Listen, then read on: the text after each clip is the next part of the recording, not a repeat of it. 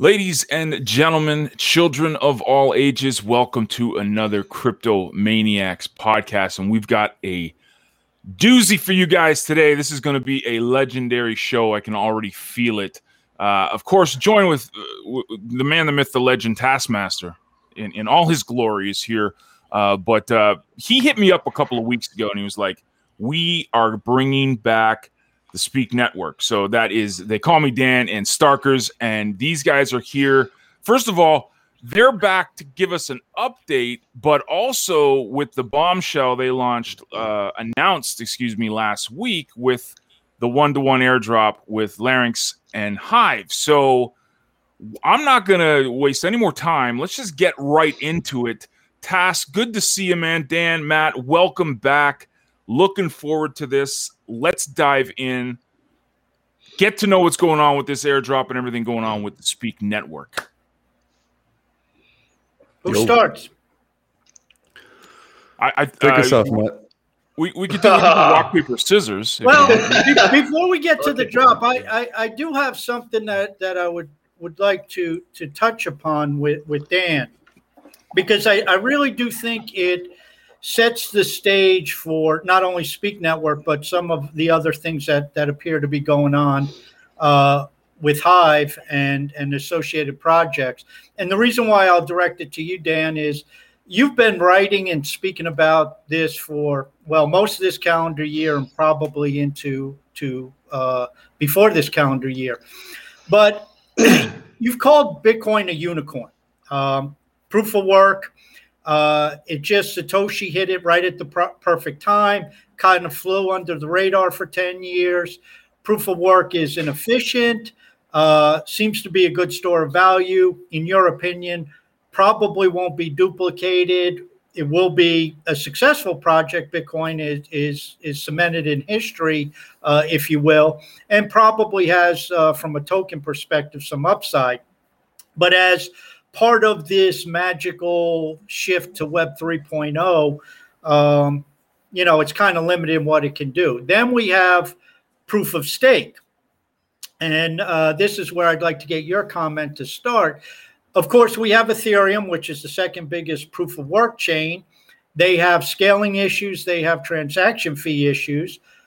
I guess they presume they're going to solve that because they're switching over to proof of stake, at least the scaling. We don't know where the transaction issues are going to come in at least the fees associated with them, I should say.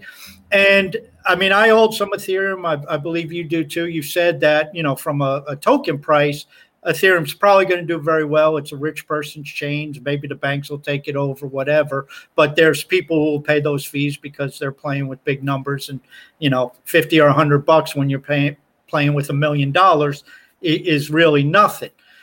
But the thing that really intrigues me is you've taken the approach, and I'd like you to share with what you think some of the problems are with Ethereum switch. And I guess it's more indicative of proof of stake in general. You don't believe, it appears, that proof of stake is a viable pathway to Web 3.0. It'll have some successes, but it's rather limited. So would you care to explain on that and tell us what you think the drawbacks there are? Yeah. First, with Bitcoin, the proof of work, the reason I think it's only going to happen with Bitcoin is we're not even on mass scale yet. Once Bitcoin hits mass scale, it's going to take up a lot of energy. A lot of that's going to be clean, but a lot of it can be bad. If it can be bad, it will be bad. You're not going to have duplicate of those. You're not going to have two world eaters as it was. It in this day and age, it wouldn't survive. It would just be destroyed by regulation. If you try to do something other than the SHA-56 that Bitcoin is, then you have to get a whole new industry, right? You need ASICs, you need your own brand. Like there's a lot. Like Bitcoin being first sort of molded and plowed its way in, where it's like, okay, we have specialized miners, all the overhead, all the mining power, all the infrastructure has been built for that. To replicate that twice is very difficult. That's why proof of stake, as you get into these, really, I just call it coin voting. Coin voting is a lot more efficient, right? You don't need the big mining rigs. You don't need that infrastructure. You don't need that specialized chip. You rely on the underlying asset and a skin in the game approach. And when you get the proof of stake, which Ethereum right now, I would say it's more decentralized than it will be when it switches to proof of stake. Once you move to coin voting, that's when the pre-mine, the ICO, right? Joe Lubin, one of the big guys in the ETH Foundation, he was one of the biggest buyers of Ethereum at $1. Probably could be cheaper. Where are the books? Who knows, right? This is just all trust. But we do know he was a large buyer himself in the ICO. So not only did he get a founder's cut, he also was a large buyer in the ICO. And who knows if he sold those or if he just set up a mining rig from the start and started mining and only accumulating more. So that right there, it's very difficult when you start off uphill, right? We understand that, right? We tried to fight our way out. We see what power and connections combined with pre-mines can really do. So as you move to coin voting, one of the reasons, and this is all speculation from here on out what I'm about to say, but one of the reasons I think he's against delegated proof of stake is because delegated proof of stake coin voting really puts the light on the holders. It's like, how much do you have? On proof of stake, it can be kind of mystery. It's all thousands of nodes, and it's all it's all unconventional the way you do it. There's no diplomatic process. There's no reputation involved to be a node. So you can kind of sweep that pre-mine under the rug, say nothing to see here. But when you're talking about delegated proof of stake, you're like, whoa, this guy has 1 vote compared to this guy who has 10,000 votes, and he's in consensus. There's obviously something wrong here with the stake. And you understand really quickly, as we have, even on Steam, we knew who the large holders were. We're like, okay, we have this Freedom guy. We don't know really who he is. But we understand he's anonymous, and you have your block trades. Obviously, we had the Steam and Ink back in the day. So we knew where the holders were. Vitalik kind of was young when this happened, raised money, everything shiny, new. You don't understand the implications of governance years and years down the line when you run in such an ICO and all this. And now it's sort of like, okay, well, I've made my bed. I have to sit in it. How do we get away from coin voting? How do we do all of these gymnastics to try to cure a pre-mine, essentially, put a Band-Aid on a broken bone when it just can't happen? You have to have a community fork. No one can have controlling stake if you're going to have any kind of coin voting. So I think as they switch to proof of stake, which let's be honest, proof of stake divulges down to a handful of mining pools. We already see how proof of work. You can see that in all the coin voting systems that we see. No matter what, you need 32 ETH to be a validator. Sure, you can vote to make that lower, but you already see where the range is. If it's anything over $100 to be an ETH validator, that's wiping out 85% of the population. If it's anything over 1,000, 90. 10,000, 99% of the people can't get involved. And if you can't delegate your little bit in terms of, oh, well, I'm forced to delegate to the gorilla in the room, meaning I have to delegate to the most powerful mining pool. I don't have a choice because they're the ones with the resources. They're the ones that are going to pay the best. So they get there through a guerrilla approach, meaning I'm stronger, bigger. I don't care if you don't like me. You might think I'm unethical, but I'm the game in town. And you have to delegate to me because you're too small and insignificant to do it yourself. Well, on delegated proof of stake, you can delegate $1 worth of vote to somebody you like. And they don't necessarily have to be this big infrastructure powerhouse. So proof of stake divulges down into delegated proof of stake. The only difference is there's no voting. There's no accountability. There's no ability for the stakeholders to have a say at all. And it's much more discombobulated. It's a lot harder to have upgrades. They're trying to move it to a vanilla base layer where it's never, ever going to change, right? That's what they thought about Bitcoin all those years ago. We're too early into this. We have no idea what the base layer is going to be. You need decentralized governance to have these features and these upgrades going. So that's just, it's a mouthful, but that's sort of where I'm at in terms of them sort of going headfirst into coin voting. I think they're going to have a lot of problems in terms of attack vectors. So I think it'll be a slow takeover, though. It won't be fast. It'll be pulling the wool over your eyes, so to speak. It won't be like a Justin Sun. I think people have learned their lesson there. To me, on the other hand, if the communities have got any sense with these proof of stake voting mechanisms that are coming up, I think we're entering the age of community forks. I think if the communities have got any sense, they'll recognise that they're overlords, as we should probably call them.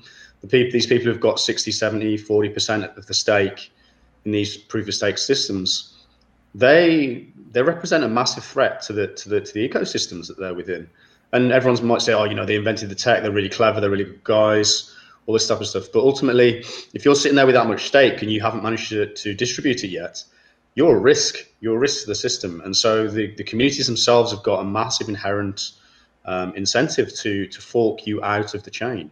And so we may be entering a period of communities forking their founders out of the chains that they hold majority stakes in. And I don't think this has been understood properly by the founders yet, as is apparent because these founders haven't divulged their stake. So it's going to be an interesting time, I think. Yeah, and that's where I think, let me jump in real quick just before I forget. And that's where I think Hive is sort of like this Bitcoin-esque approach, because we're entering the age of community forks, and we were sort of the first. And we laid the blueprint on what enemies should not do.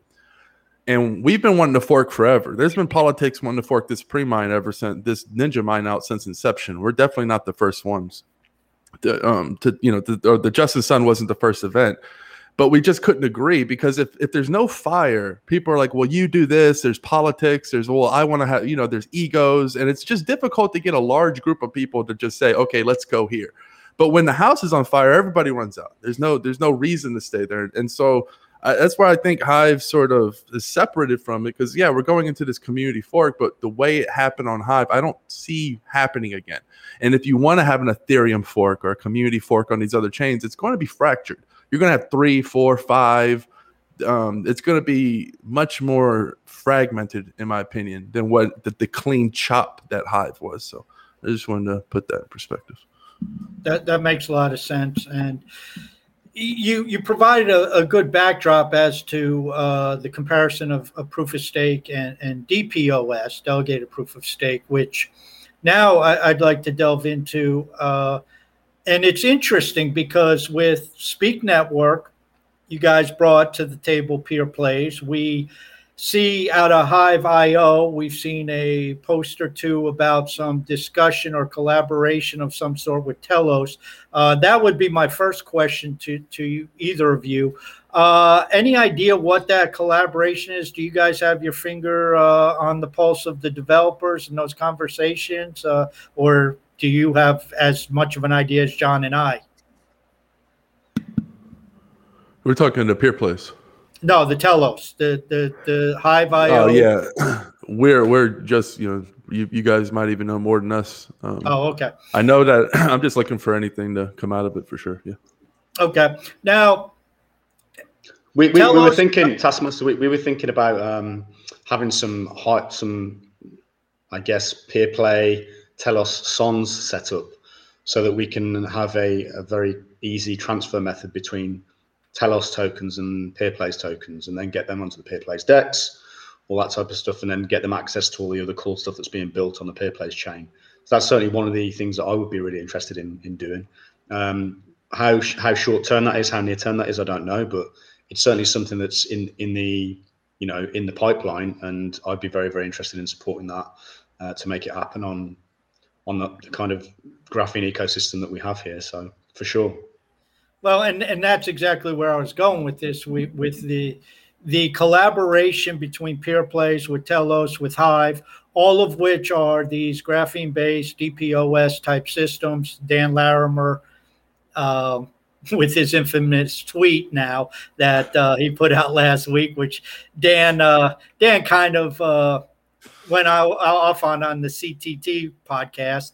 But you have this code that, and I'm not a developer, I guess is very similar. So there's a lot of similarities and a lot of things there. But it seems to be that there's now a underlying push to say, okay, it's not Hive that's going to lead us necessarily into Web3 alone. It's going to be DPoS. It's going to be graphene. There is open source code that we can share with each other, and we can leverage each other's development abilities and communities and monetary resources to really push this stuff ahead. Is this something, when you guys were planning your stuff for SPK Network, that you kind of thought of, or it was just, oh, well, Peer Plays has what we're looking for better than everybody else, and that's where we're going to go just because it solves our needs? No, I would say we definitely went out of our way to make sure it was on graphene, it was compatible with Hive.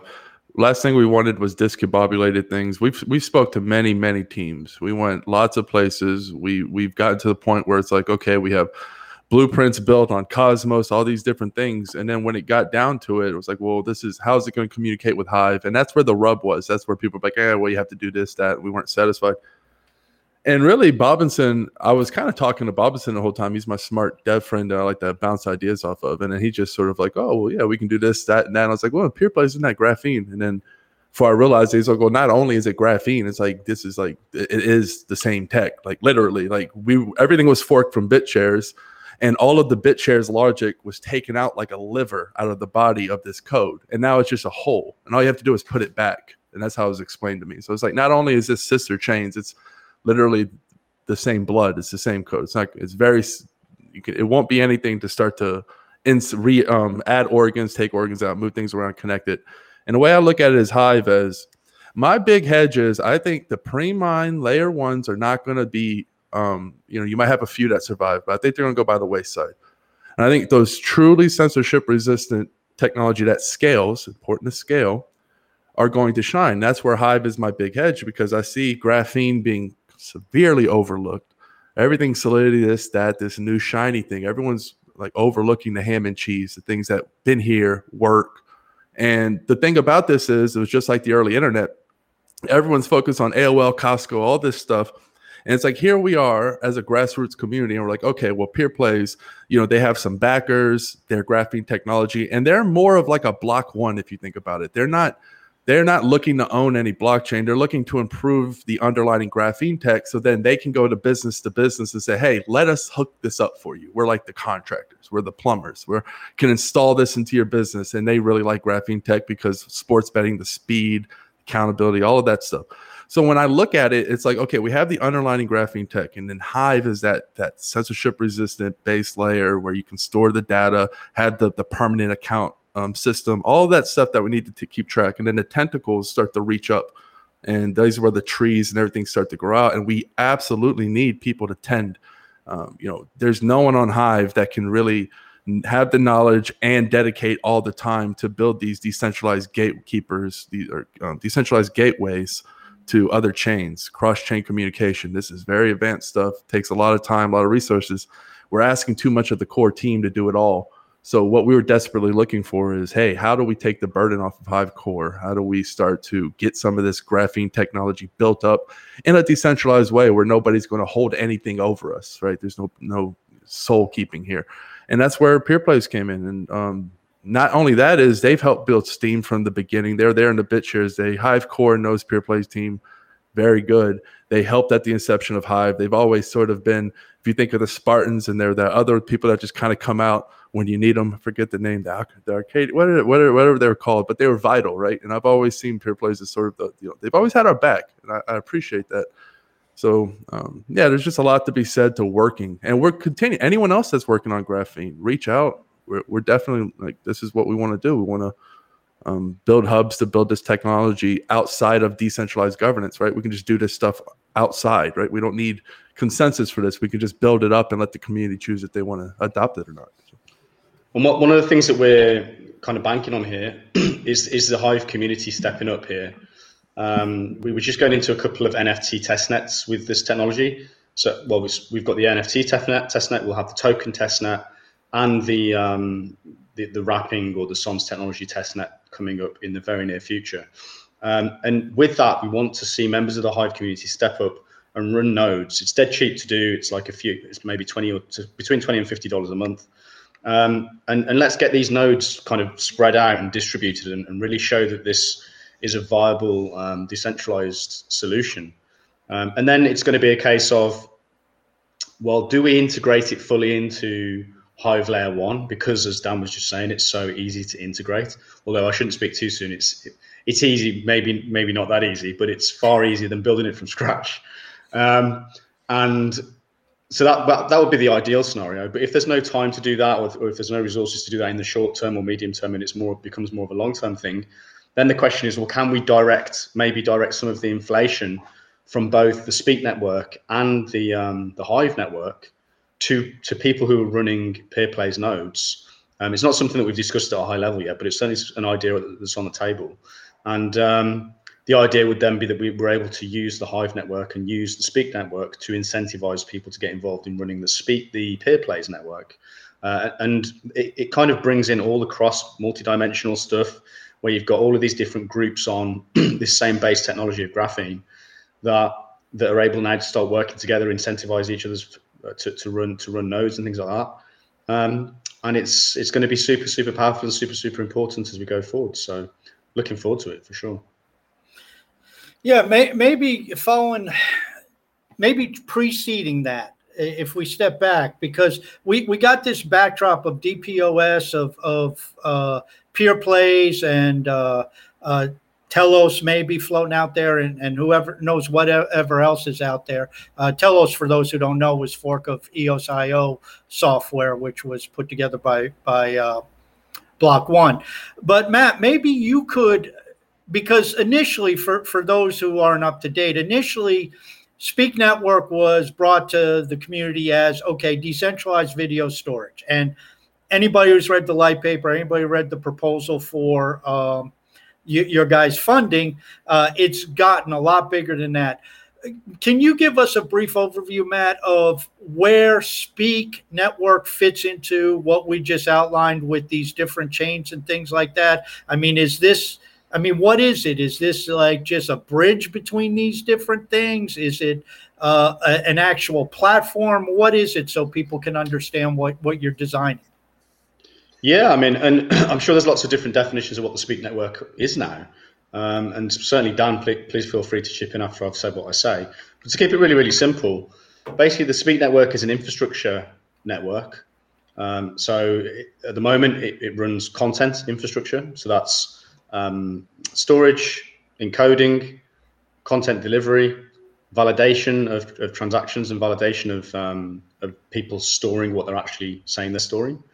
And then there's an incentive layer built on top of that allows those nodes to be incentivized.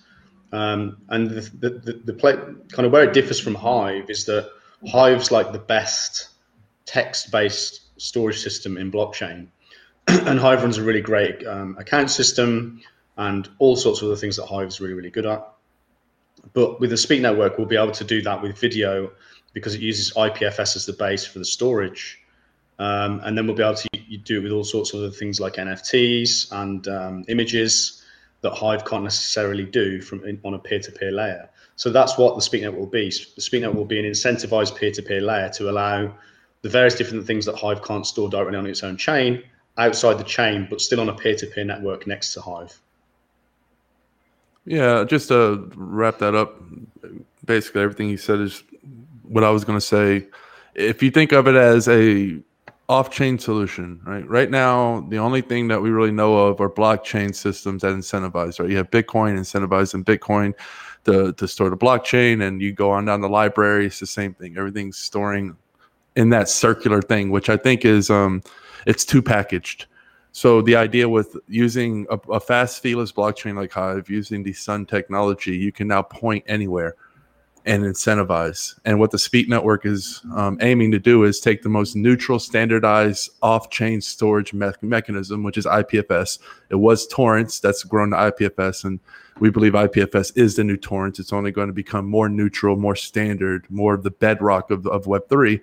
And then we just add an incentive layer on top of that where we point a sun at it. We can track the data, pay people to store that data in an autonomous, decentralized way.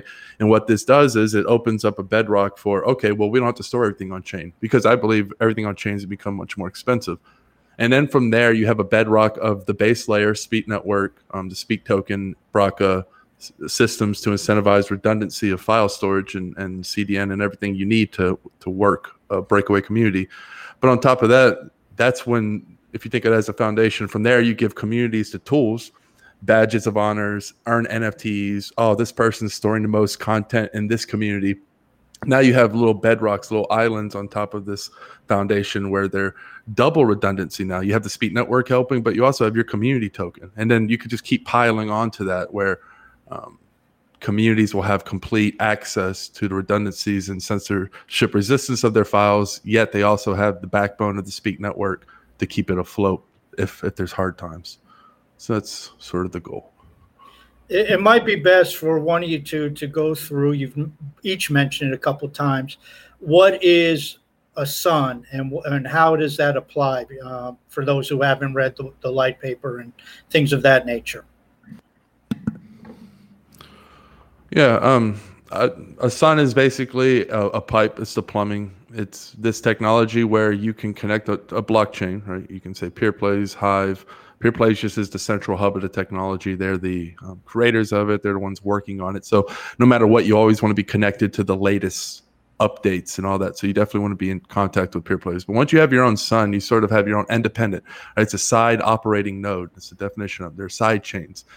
And you have your own DPoS consensus, essentially. And you can elect and however you want the validators to be incentivized and all that. But all it gives you is the tools saying, okay, here, you have a sun. You can have, let's say, 20 Hive sun validators. So just like we have 20 DPoS running this chain, you can have 20 running that chain.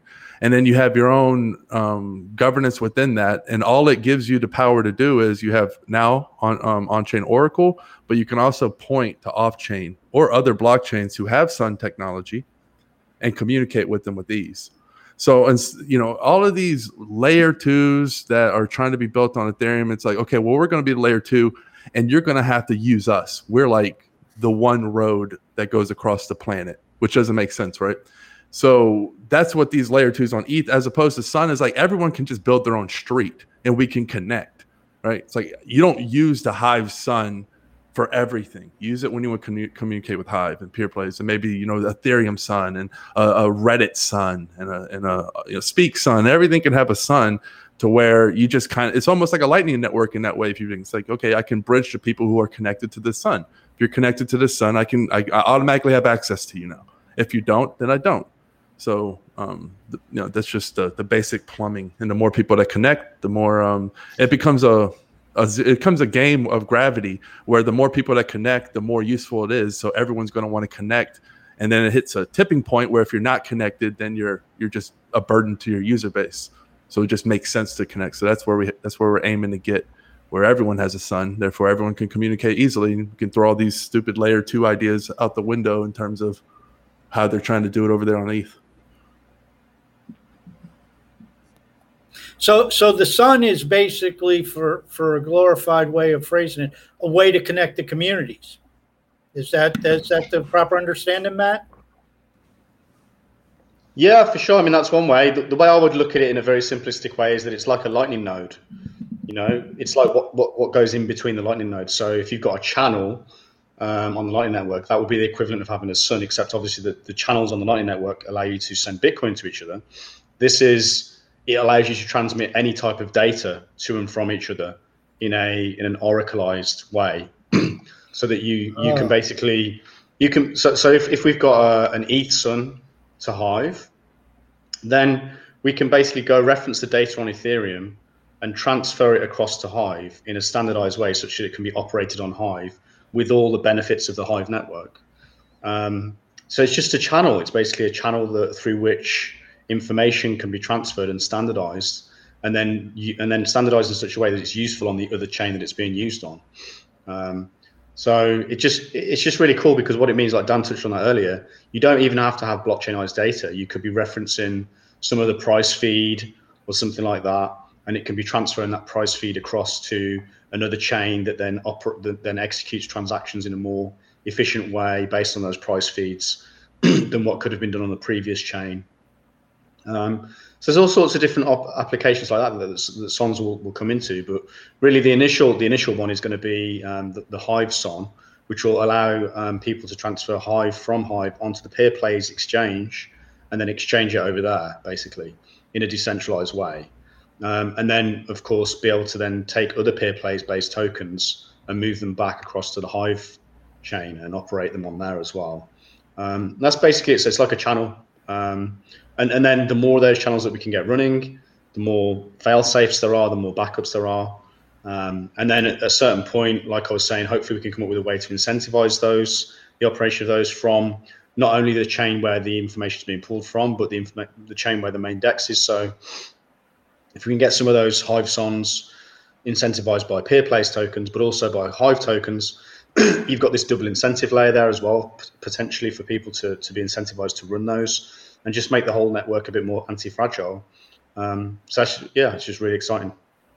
It's interesting that because when you look at most interoperability, it's always, well, swapping tokens. And you mentioned the idea of data, and you said it doesn't even have to be blockchain data. And I'm thinking here, not that they would ever do it, but YouTube could actually tie into ThreeSpeak through a Sun and have all their stuff channeled or directed towards ThreeSpeak to allow for those applications or those features to be live on YouTube. Am I understanding that correctly?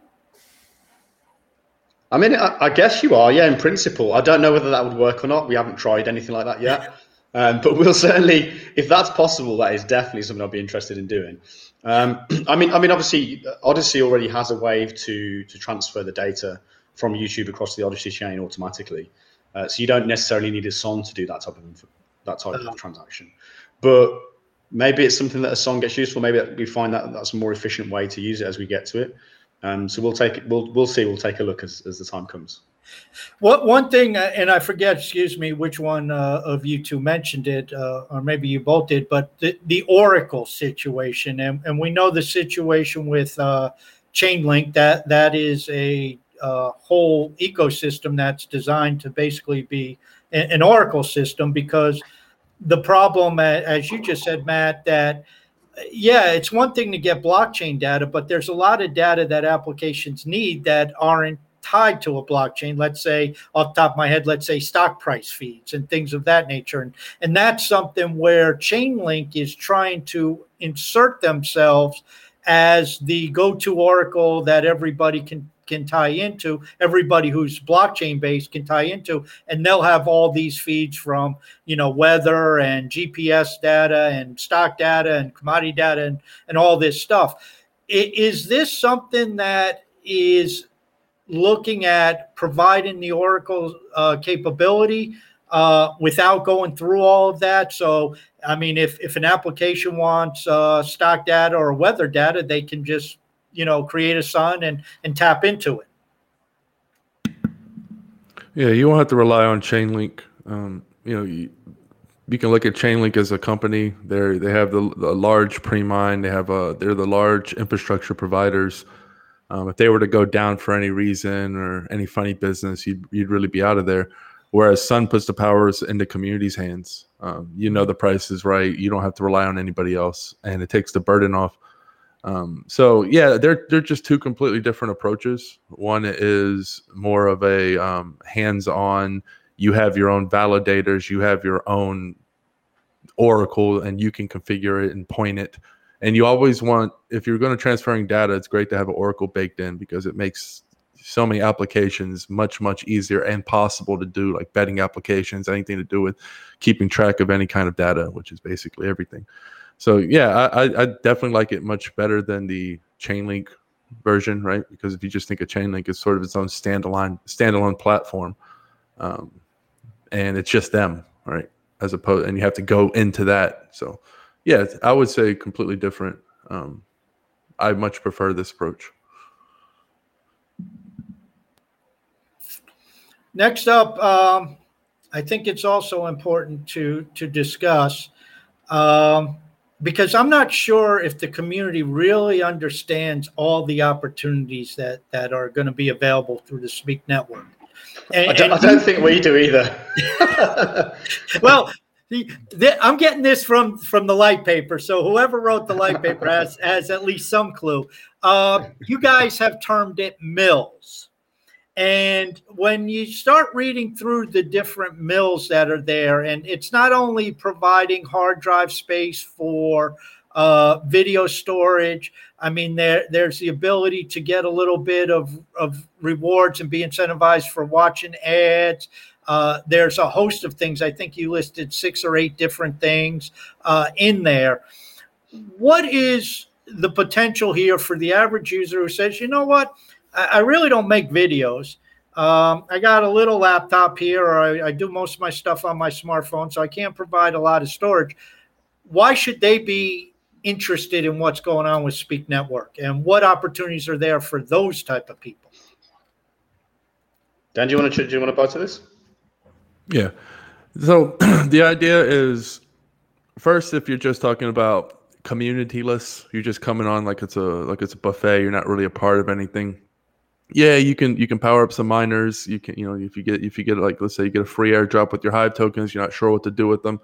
Let's say you wanna stake those, burn them, and be a part because you're watching, consuming anything anyway.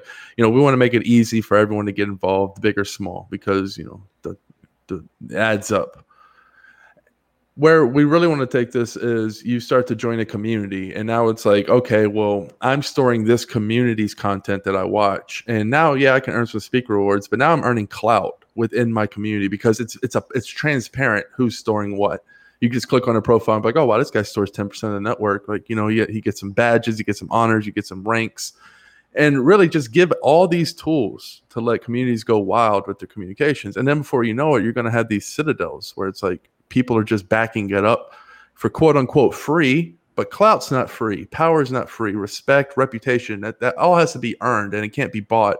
Things that can't be bought, people think they're free. They're valueless. They're actually the most important. So we want to tap into that because there's so much value that's out there that's not being tapped into, that's not being looped into this circular positive feedback where, reputation, all these things matter. So one day we hope to see you enter a community, and before you know it, you're like, who the big shots are, the people who are actually helping the infrastructure, and you're like, wow, this thing feels different. Like, this is really community owned. Like, you can literally see how community owned this thing is. So that's the goal, in my opinion. I just want to clarify as well. Things like watching ads, for example, we certainly had that in the pipework when we wrote the light paper. But a lot of the tech is new, and we have to check to see how it gets built and everything. So it's not necessarily something we're going to have instant straight away when we start the network running. It's certainly something we'll work on, and we'll try our best to make that happen in some kind of fair, non-gameable way. If we find that, we'll definitely be doing our best to implement that. So there's a couple of things in the light paper that are kind of just goals and aims of the project that we may not get perfectly right straight away. For example, running a CDN won't necessarily be rewarded with Speak straight away, because that mechanism is far more complicated than the mechanism for tracking what people are storing, who will be rewarded with the Speak governance token. The same thing for encoding as well. We think encoding is going to be kind of a peer-to-peer private deal where if the mobile users who can't do any encoding via mobile contact a list, they'll be able to see a list of encoders, and those lists of encoders will have a set of prices, and then the mobile user will be able to go to them to get the encoding done and pay some braca. As time goes on, of course, we want more effective ways to track the network and actually reward those people with Speak governance token, because we want to make sure that's as distributed as possible. But yes, so there's like a few things in the light paper that are visions. It's all a vision, really. And we're just trying to now build that out as practically as possible, and we'll see where we get to, basically. In terms of why people should be getting involved in this stuff, if you take a look, recently, probably 6 months ago, we posted a couple of our pieces of content to the Leo Finance Network without really realizing it, because we just tagged it as one of the communities. And then it turns out that we've got a certain amount of tokens that we didn't realize that we had, and we just kind of turned on one day, like, I had to kind of rub my eyes and be like, have we really got that many Leo tokens? and then you realize the Leo price is growing, and after several years, what's it going to be worth? And then you start to see there's other tokens that we've been given for different things that we hadn't realized that we'd done. And now it's almost like if you're starting new on Web3, I find it insane that people still post into Web2. I really do. The fact that you're like under the cosh of any Web2 company that can delete you at any time they like. You should be using your Web2 as a traffic funnel to traffic people to Web3. And then on that Web3, if you go about it in a systematic way, unlike where I was just saying, we turned on one day and found out we got these Leo tokens, we haven't been very good at it. But there's certainly people within Web3, and you guys are probably two of the best guys, where you're very methodically, systematically understanding where the value is, posting to those value systems, and slowly but surely over time, not receiving tons and tons of cash and money and NFTs and things like that, but slowly but surely over time, it's building. And all of a sudden, in 5 years from now, you look back and you're going to have $1 million worth of tokens, and different NFTs and things like that. But it's the same on the SPK Network. The SPK Network will be almost exactly the same model. It's just another dimension to it because it's another type of storage. It's another type of interaction that you get with the Web3 network compared to Hive. And so as a result, I can envisage all sorts of community tokens popping up, community-driven NFTs that you're going to start receiving for taking part in XYZ activity that community wants to take part in. And so just interacting with these systems over time is valuable. And the difference with Web 2 is that this value is locked into your account. And it's locked into your followers, it's locked into your token balances, and it's locked into your token market caps over time as they grow. And so, just whoever gets involved, basically. But if you can follow guys like you guys who are systematically getting involved and figuring out the cleverest ways to do it, I think people can make some serious money. John, one thing you're going to want to do, cut that clip that Matt just did and send it to Pomp, because Pomp obviously missed what Matt just said. He needs to watch that a few times. Can we just, I got to ask a question about the Pomp drama from yesterday. the last few days of pumping. The last few days of pumping. Because he's borderline maxi, do you think he purposely ignores all of the stuff being built on like Hive, for example? And just like, here's one of the biggest guys in the crypto space, huge crypto influencer, just does not even go near blockchain and crypto-based social media, is attached to the hip for Twitter, and then you saw what happened yesterday with his YouTube account. Do you think that's because he's such tunnel vision with BTC, or is there another reason why these guys are just refusing to come over to the good side of the force here? Or? Yeah, I mean, it's hard to say. It's hard to say whether humans do and why they do it. But I actually respect Bitcoin maxis because I respect their, I like the reason they're a maxi, right? There's a reason they think all things are scams and they want it to be pure. They just take it overboard. They're like blind religion, and it just, they don't understand that by being too much of a maxi, you actually centralize because Bitcoin can only do so much, and now you're relying on Web 2 again for your communication and all that. Right. But yeah, I mean, it's difficult. I think the only thing we can do is keep beating to our own drum, and eventually he's already seen it. It's starting to affect him. I'm sure right now he's maybe starting to look into other things, because when you have your channel taken from you, I'm sure it's a little gut punch when it's you have 100,000, 200,000 followers, you're making lots of money off of it. It's a big part of your business model. And then you start to ask yourself, well, shit, what would I have done if the lights didn't come back on? Where would I have gone? Would I have just gone to Rumble or whatnot, and just rolled the dice there? Or is it time for me to actually get an immutable account, start to understand Web3? And it's a journey, because he's already on the right path with the Bitcoin maxi, meaning he understands the fundamentals, what to look for. Now just to broaden that and start to research the technology. Don't throw coin voting out the window. Coin voting it's absolutely mandatory, regardless of how many governance systems you have. You have proof of work, coin voting. Maybe there's some other hybrid, weird other solutions out there that come out. But regardless of what happens, it's here, and it's going to be a bedrock somewhere for some foundation that's going to have censorship resistance. So we absolutely need to innovate it and parameter it and make sure we protect the stakeholders as much as possible. So he's going to have to start researching coin voting, and he'll have that same Bitcoin maxi mentality, meaning, pre-mine and coin voting, 2 + 2 doesn't equal 3. Obviously, this isn't good. This person can just rule the chain. And then he look into the Justin Sun drama, and which I know he's looked into. You eventually will get to us, and it'll all make sense. It's like, oh, okay, yeah, coin voting done right. It actually looks pretty cool. Yeah, I mean, from my point of view, you can just see how this is going to go. He's going to go through, he'll find some Ethereum-based chain, some solution over there, that's completely centralized, but they do a deal with him or whatever, maybe. I don't know. And he ends up using that for a while. And they all get corrupted eventually. They're going to get regulated eventually. And all roads lead to Hive. I really do believe that all roads lead to Hive, because it has that immaculate conception. It has that. It was taken over in a war, and it forked and kicked out the original owner. There isn't another chain out there that's done that and survived. And it's been distributed for 5 years now. So there isn't a central controller. There isn't an entity that controls the supply or represents the Hive blockchain. I love the fact that Hive blockchain technology is listed in Canada, which is not Hive at all. They're a mining company.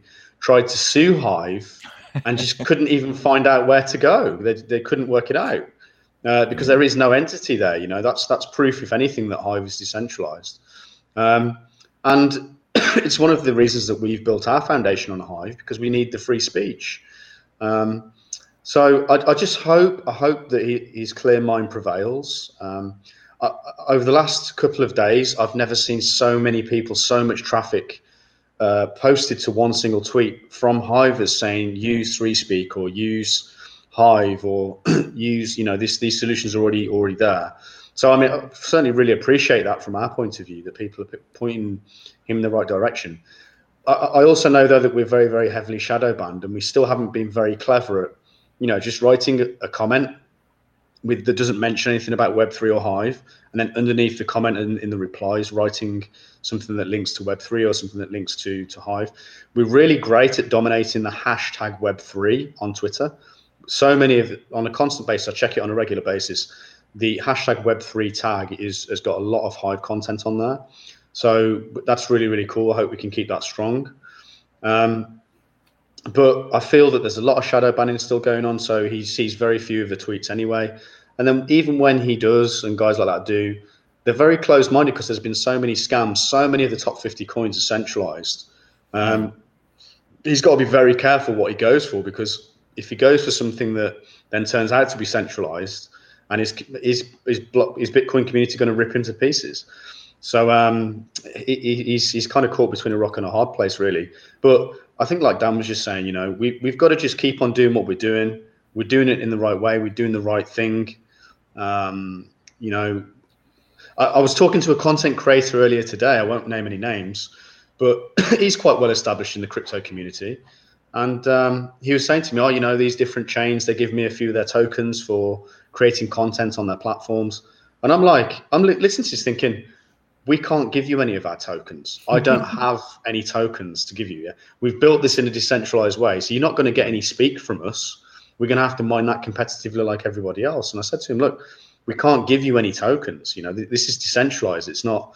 And the cogs turn a little bit, but people just don't realize that, in fact, all of these systems are centralized. Anyone that can give you some of their token as an incentive to do X, Y, Z work, it's centralized, man. Run a mile. It's going to cause you problems later.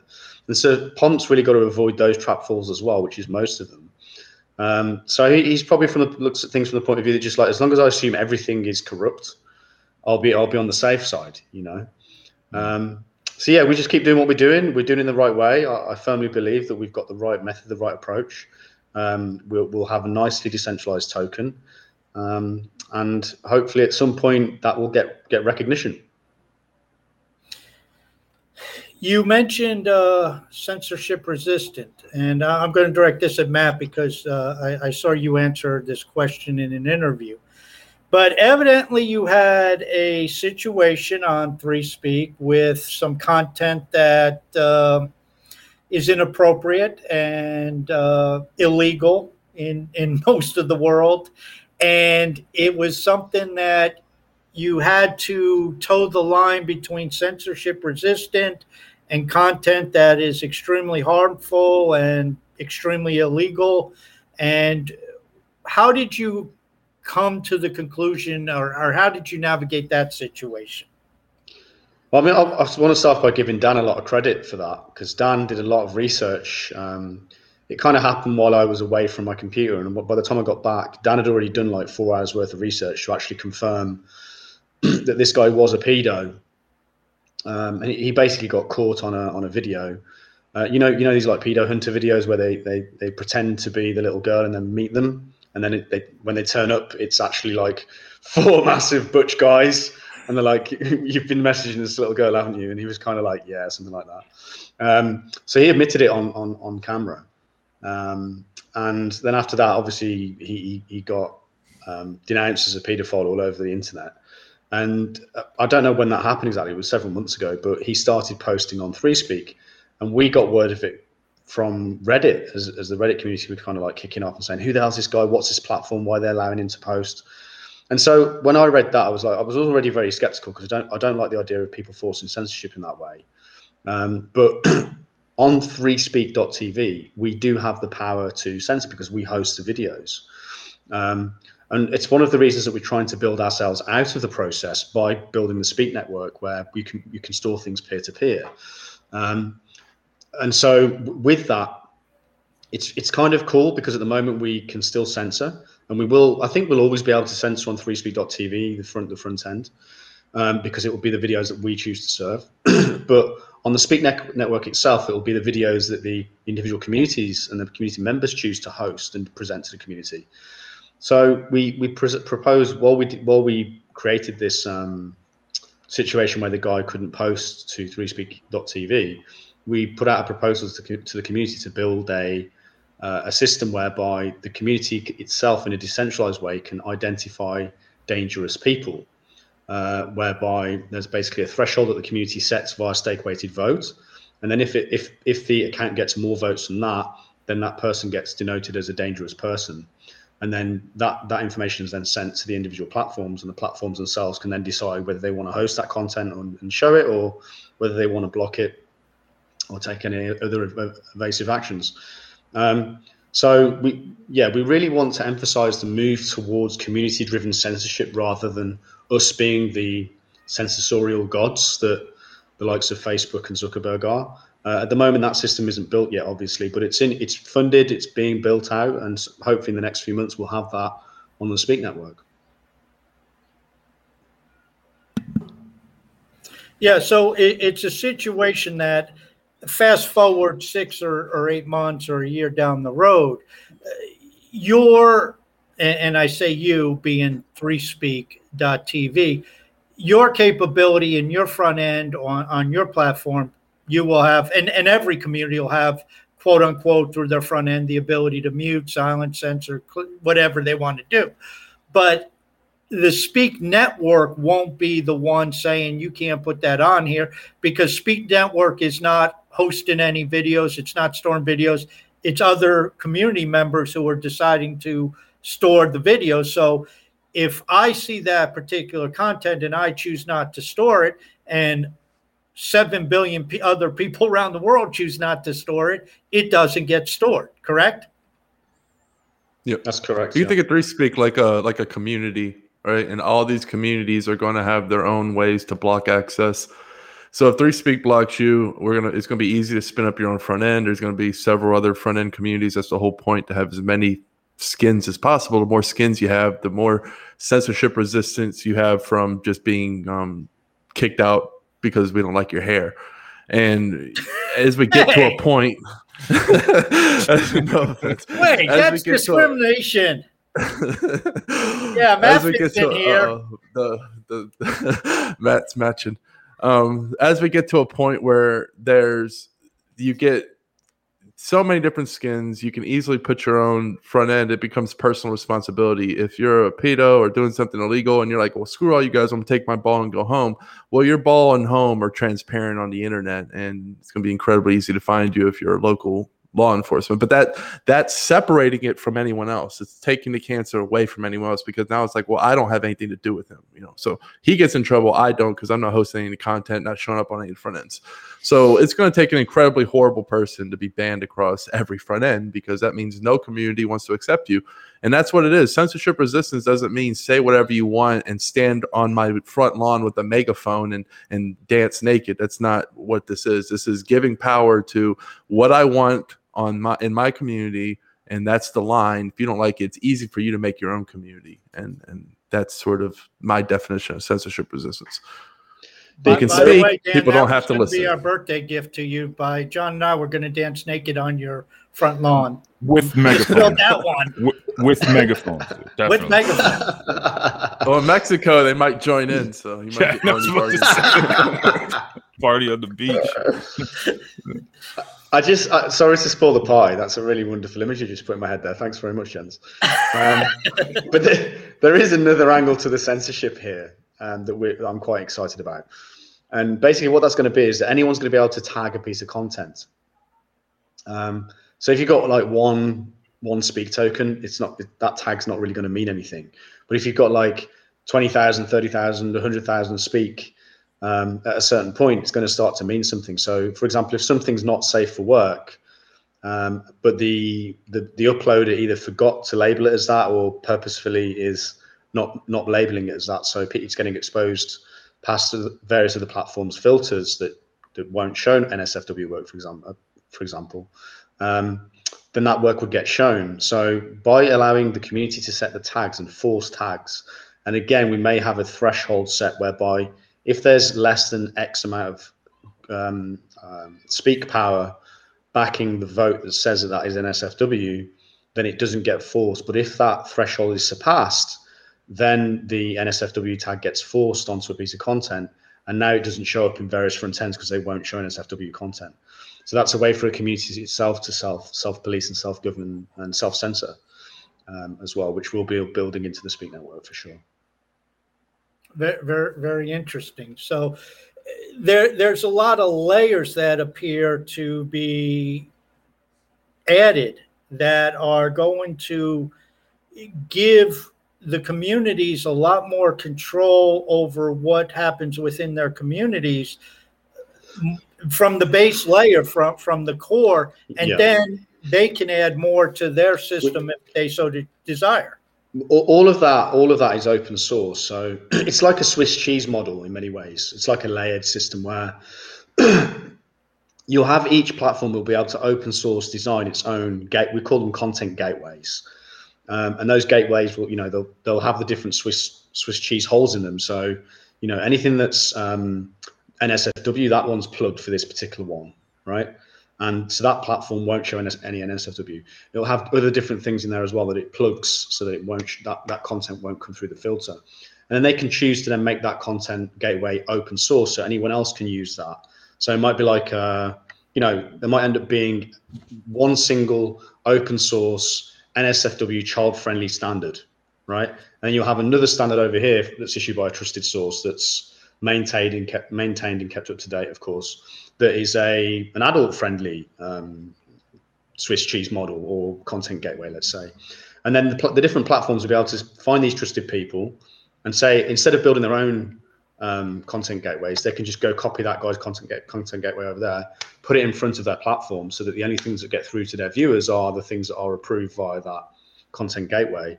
And so you're going to get people collaborating to maintain and update these content gateway Swiss cheese models.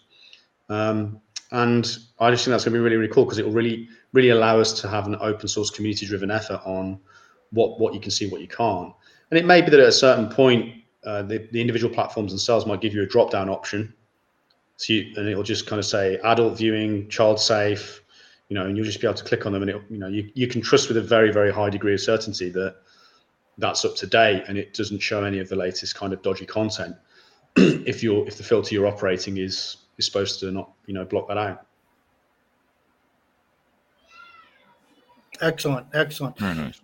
Now you mentioned ThreeSpeak, and I guess we'll get into some of that there. And ThreeSpeak is its own front end. It's open source, so somebody could set up 4Speak, 5Speak, or John Speak, or whatever they want to set up. So ThreeSpeak has its own community. Obviously, you will want people to continue to use ThreeSpeak. Those of us who've been using ThreeSpeak for a while, obviously, are going to still probably do it. Most of us, if for no other reason, we're creatures of habit.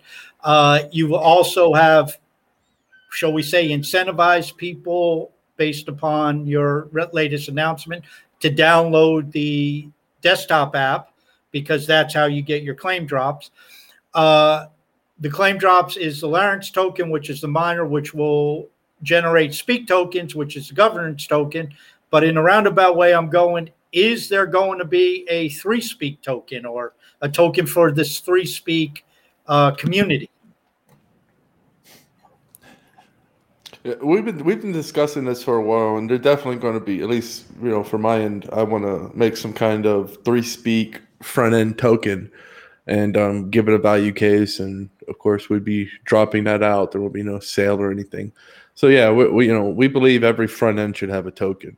Every community should have a token. Every person, really, at the end of the day, will find ways to interact with all these front ends, and then it just makes it's a new loyalty program, right? Like the more you go to this site, the more you're earning, and then the more you earn, the more you value it and want to see it succeed. So we just think it's a great business model. And we also want to. I know there's a few questions about people asking about the claim drop in terms of mobile users who can't download the desktop app, and we just want to make sure that everyone knows everyone's going to be able to have a chance to claim. If you're a mobile user, you'll definitely still be able to claim the Lyrics miners. So. Yeah, it's really cool that you mentioned that. We've talked a lot about some kind of maybe proof of brain token for the front end for 3Speak. We haven't focused on it yet. It's kind of a byproduct of what we're building on the Speak network, but it's something we'll almost certainly put out at some point. The cool thing there, I think, as well, is that we're going to be able to reverse reward people. So if there's clear statistics that show that people have got a certain number of hits on the 3Speak site or uploaded a certain number of videos, we don't know exactly what criteria we'll choose yet, but certainly to back reward people, to reward the people for getting involved early and being loyal for all these years. We think there's probably a way to do a fair drop to those people as well. So, but we haven't looked at the details of it yet, and it's not something that's like right on the radar, but it's certainly something that's there in the medium term. Yeah, definitely. Now might be a good time for me to throw in here. A lot of what I have been talking about comes from the light paper. There was an update, I believe it was on Speak Network, SPK Network. Out of that account, there was an update maybe 2 weeks ago that listed a roadmap and kind of broke down what's going to be first, second, third, and it goes from the end of September, I think, into July of next year. So anybody who's watching or listening, if you want to get the latest information, that's a lot more up to date, and it gives some time frames as opposed to what I'm throwing out here based upon. And Matt's having to say we talked about it, but it's on the back burner. That gives you an idea of what the priorities are. And probably on most people's minds, the ones who are watching this, because we know how people are. 3 days ago, I guess it was, you announced a token drop that the snapshot will take place, I guess, in 86 or 87 days now. January 6th, if I recall, is the date. John, you want to read? There's a question in here about the airdrop, and so maybe you guys want to answer that on air. Yeah, it's from Matthew. He said he had a question about the claim drop. The liquid Hive and Hive Power be taken for the snapshot, but not HBD held in savings account. He was curious why HBD wasn't mentioned or being taken into account for the drop. That's a good question. Really, because we wanted to do it 1-to-1 to Hive, and it's kind of hard because one's a stable coin and one isn't. So it's kind of hard to. Do you give one per one HBD, or you can't really quantify how much you actually give per HBD because the price of Hive swings so long, and then you can get to a point where there's like a weird arbitrage. So we just thought it would be easiest just to keep it with Hive and Hive Power. An offshoot of that, I had this question about it, especially considering what happened with the exchanges and Justin Sun. Obviously, it's for Liquid Hive no matter where it's housed. However, are you going to exclude the main accounts for the exchanges that have Hive in them? Not like if John has Hive in a Binance account, but the Binance main account that is used to transfer Hive back and forth. Are you going to say to the exchanges, screw you people, you don't deserve any Larynx tokens? From my point of view, it's kind of difficult because there are some people who just aren't good enough with self-custody, and they do house it. On the other hand, we would want to make sure the exchanges gave those miners to the people that they belong to. We've seen this before with reputable exchanges where they'll actually do that. They won't keep the tokens and burn them for themselves. We also think the likelihood of the exchanges opting in every month, we think that's actually going to be quite low as it is.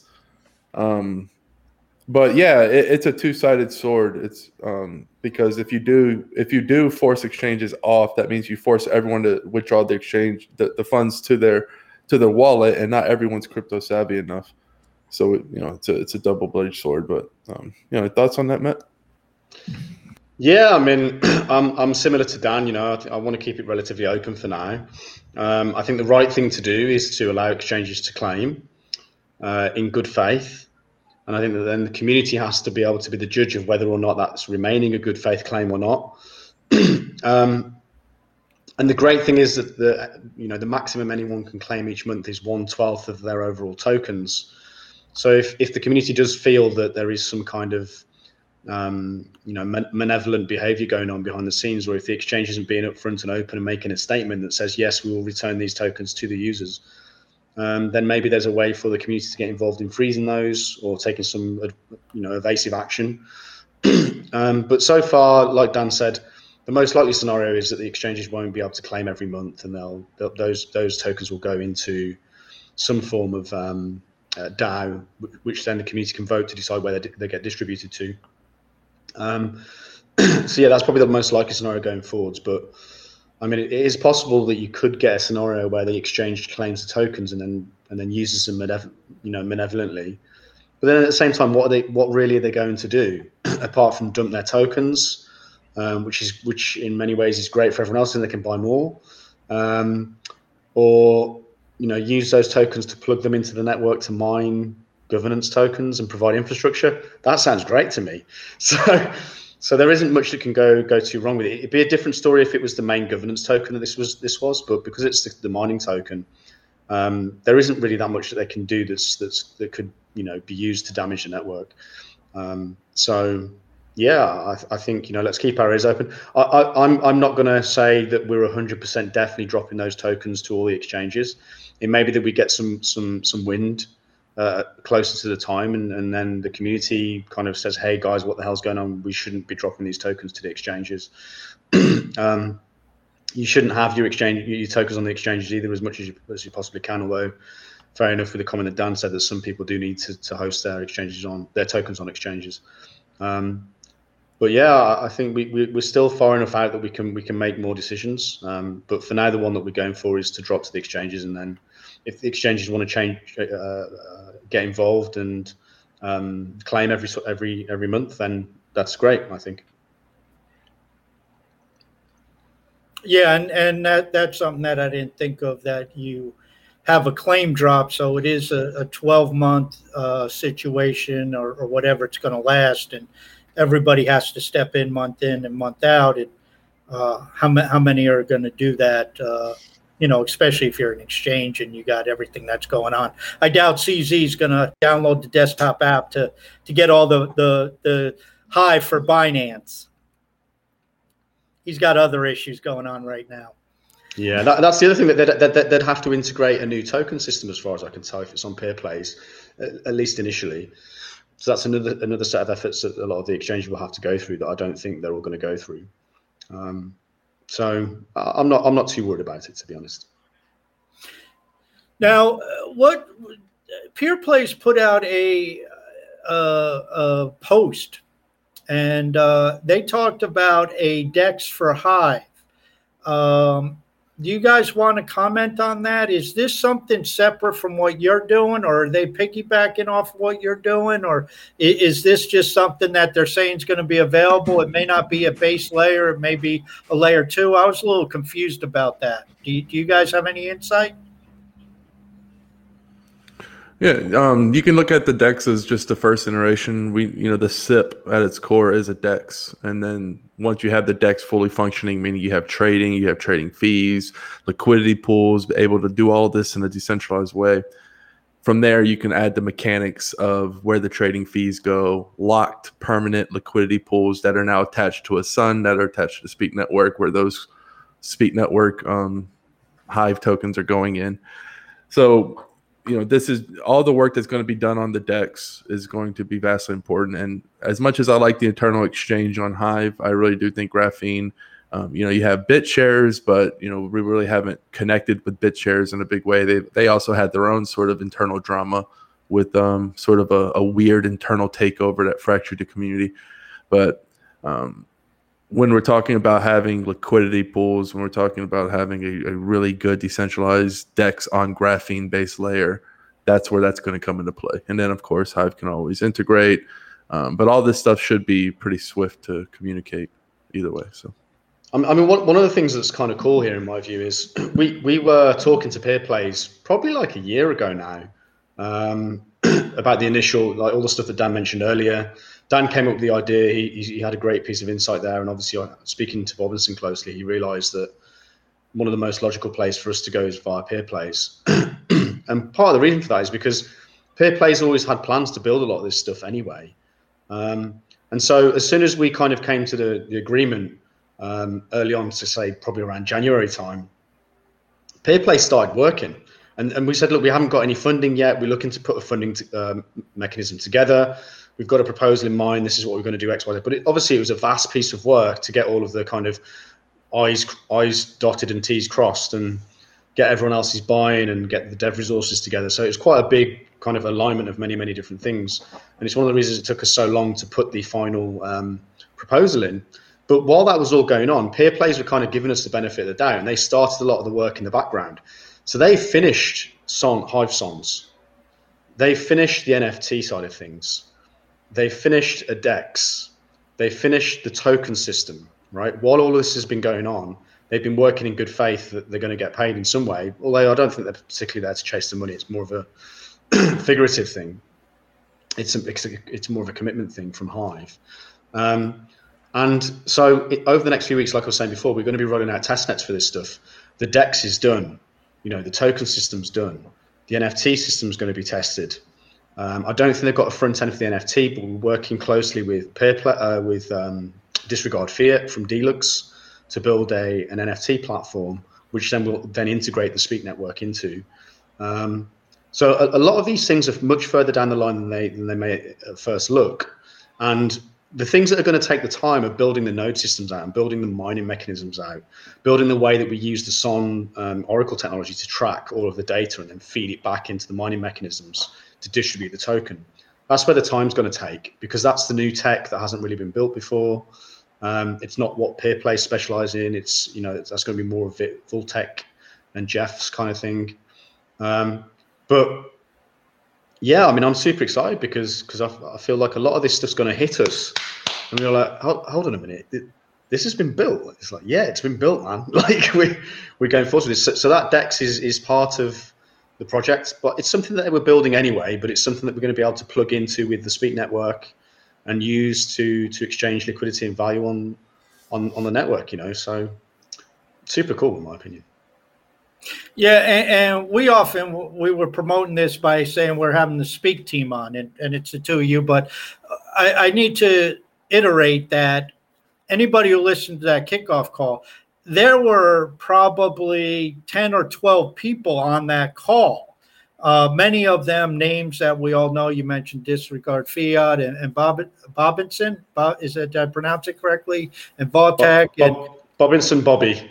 and then of course you too, and there were a bunch of other people on there. So this is not just I guess small and large is a relative term, but this is not a 3 or 4 person show. There's a lot more people involved doing different things.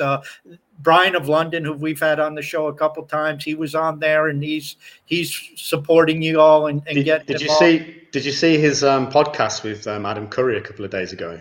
I did not. I bookmarked it. I so good.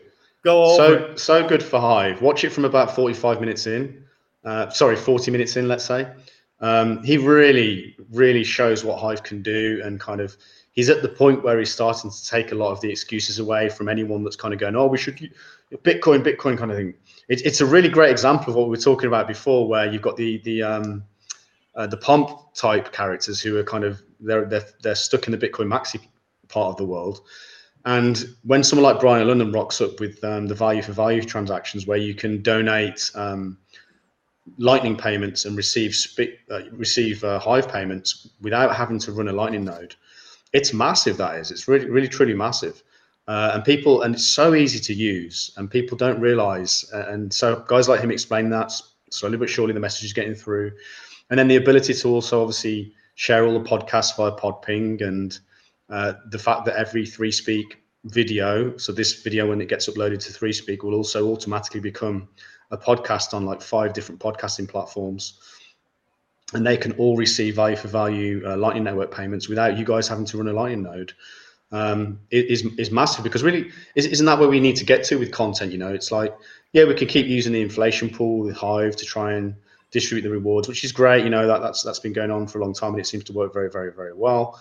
But as time goes on, we shouldn't be relying only on that. And content really is a donation-based thing. And this mechanism that Brian set up, it really gives us the ability to reach out to wider audiences that are not on Hive and start donating to the work that these guys, people like John and Taskmaster are doing, because it's really fantastic, cutting edge work. And so anyone that's watching this stuff from outside of the Hive ecosystem, please donate to these guys, because the mechanisms are all there now. They're in place. They're dead easy to use. So he really went into that, and I think he kind of did a little. He blew Adam Curry's mind a little bit, and it's really cool to listen to. For me, it's one of the best Hive-based podcasts I've ever heard. So I would really recommend that. Spend some time there if you guys can. Yeah, he goes after Adam. I mean, he's been doing it for months because Adam's a Bitcoin maximalist. And when we had Brian on, he said, "Listen, I hold my tongue. I got to build this stuff out. I got a proof of concept it, but once I have the proof of concept, I'm going to beat him over the head with it." And I guess he's at the point of starting to beat him over the head with it. We got a couple of bugs on our end, so we're very close, very, very close. But we've got a couple of we rolled it out, and then we found a couple of bugs. We've had to roll it back, but we're very close, and those bugs should be done. And I'm hoping by this time next week we'll be in a position where Brian will have a final functioning product that he can go and show people and say, "Hey, in the podcasting world, like, we have this, and it's working." So I'm quite excited about that. Well, and it's exciting, and maybe we should bring Dan back in here, because he's the one who talks about it a lot. But I think the term you used, Dan, was the story. And the fact is that Brian's project was funded out of the DAO. You guys are now funded out of the DAO, so it's not coming out. Not only is it not coming out of your pocket, which I'll put in a caveat, and maybe one of you can also mention that you've also decided to make a donation since this was funded, since the project was funded through the DAO, and you can talk a little bit about that. But the fact that all of this, both what Brian's doing and what the Speak Network now is doing, is being paid for, the development is being paid for out of community funds and is chosen by the community. Dan, again, maybe I'm using the wrong term, but the term that sticks in my head was, you said the story is what's important. You want to elaborate on that? Yeah, if you look at Bitcoin, the story is all important. It matters to this day. It'll matter 100 years from now.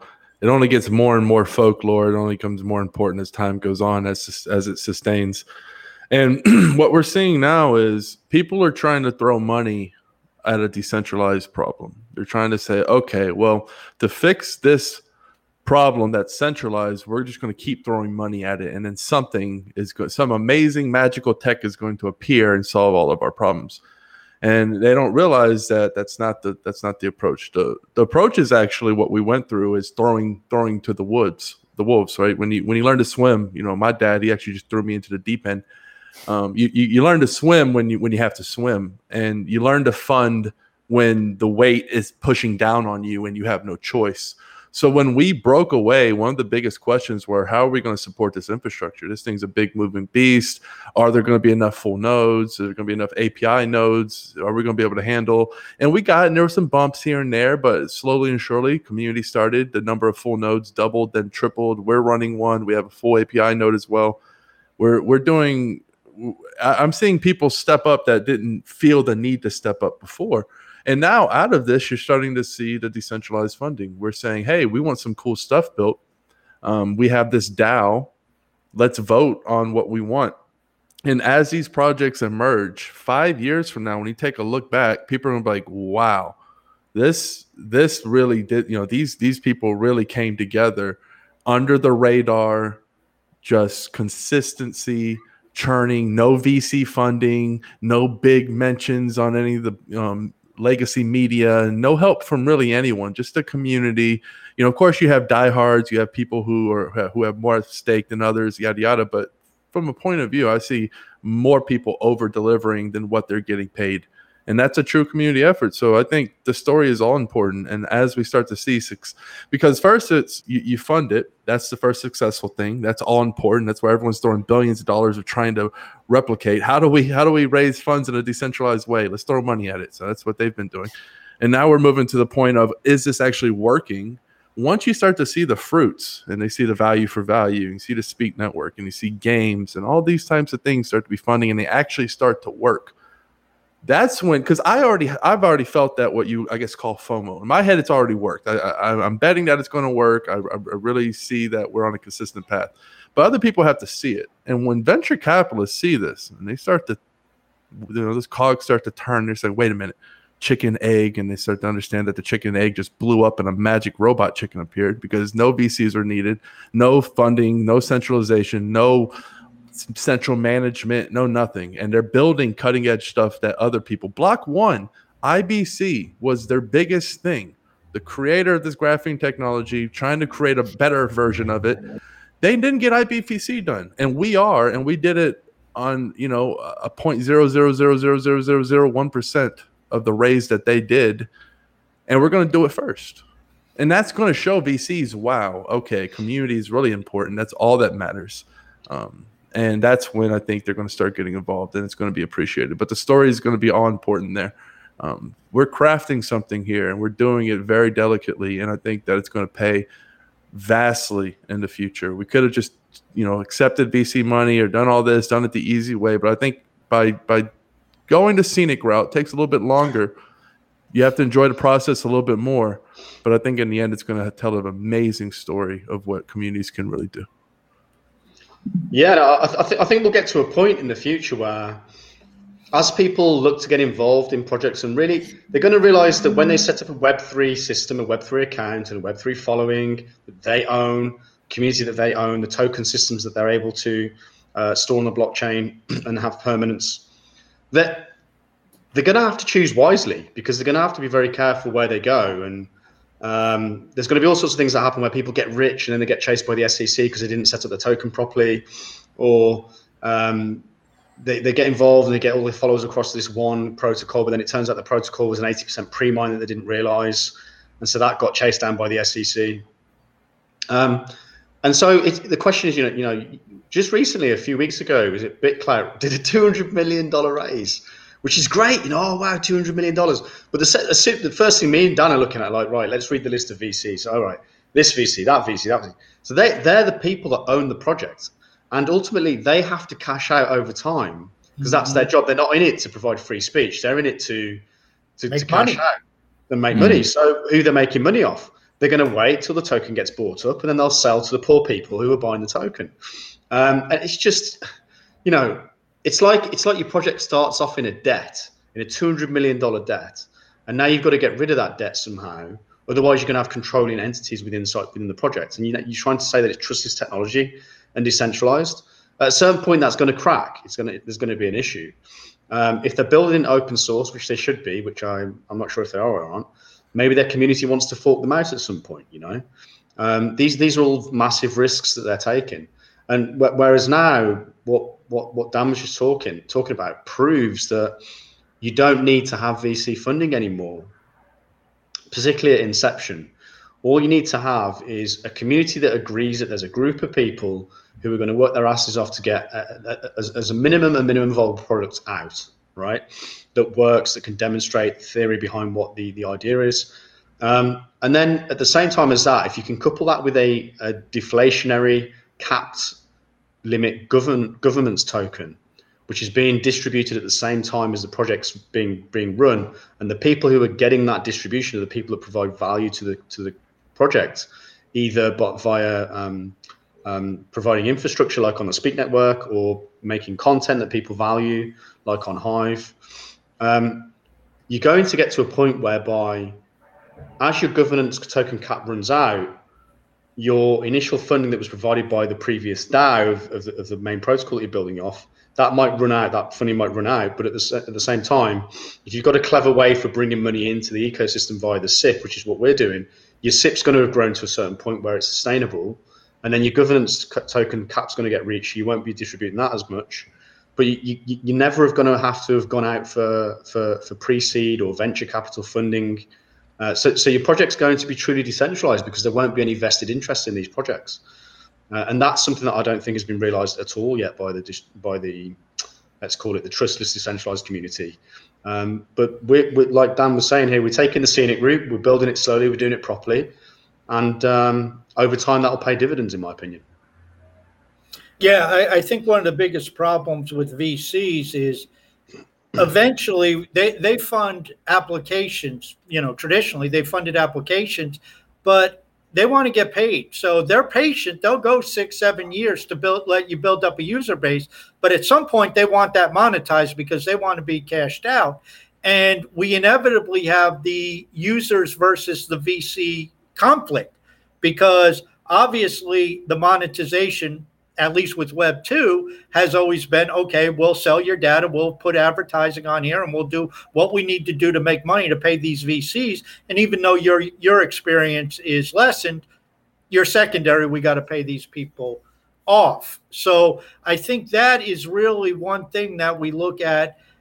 And the other thing with VCs is people like myself and the rest of us, we can't get involved. So, I mean, you see the money that was made off the Coinbase IPO, and you see what Kevin Durant and some of these early investors made off of it. And it's like, well, yeah, I can get into Coinbase after it goes public, and I can't even get in the IPO price that was announced because it took them 2 hours to release it, and since then the price went up another $5. So I get in at the IPO release date, and it goes down 50%. So that's something that has always been part of that exclusionary system that I see. I can get involved with Speak early on. I got my Hive tokens. I can get the Larynx miners, and hopefully that'll give me some Speak tokens, and I have a piece of the action. So as this thing grows, it gets better and better for all of us involved. But I think we have to add one thing in here, or cover one thing, because I think it's one of the biggest things you guys have come up with, and you just mentioned it, Matt, the SIP.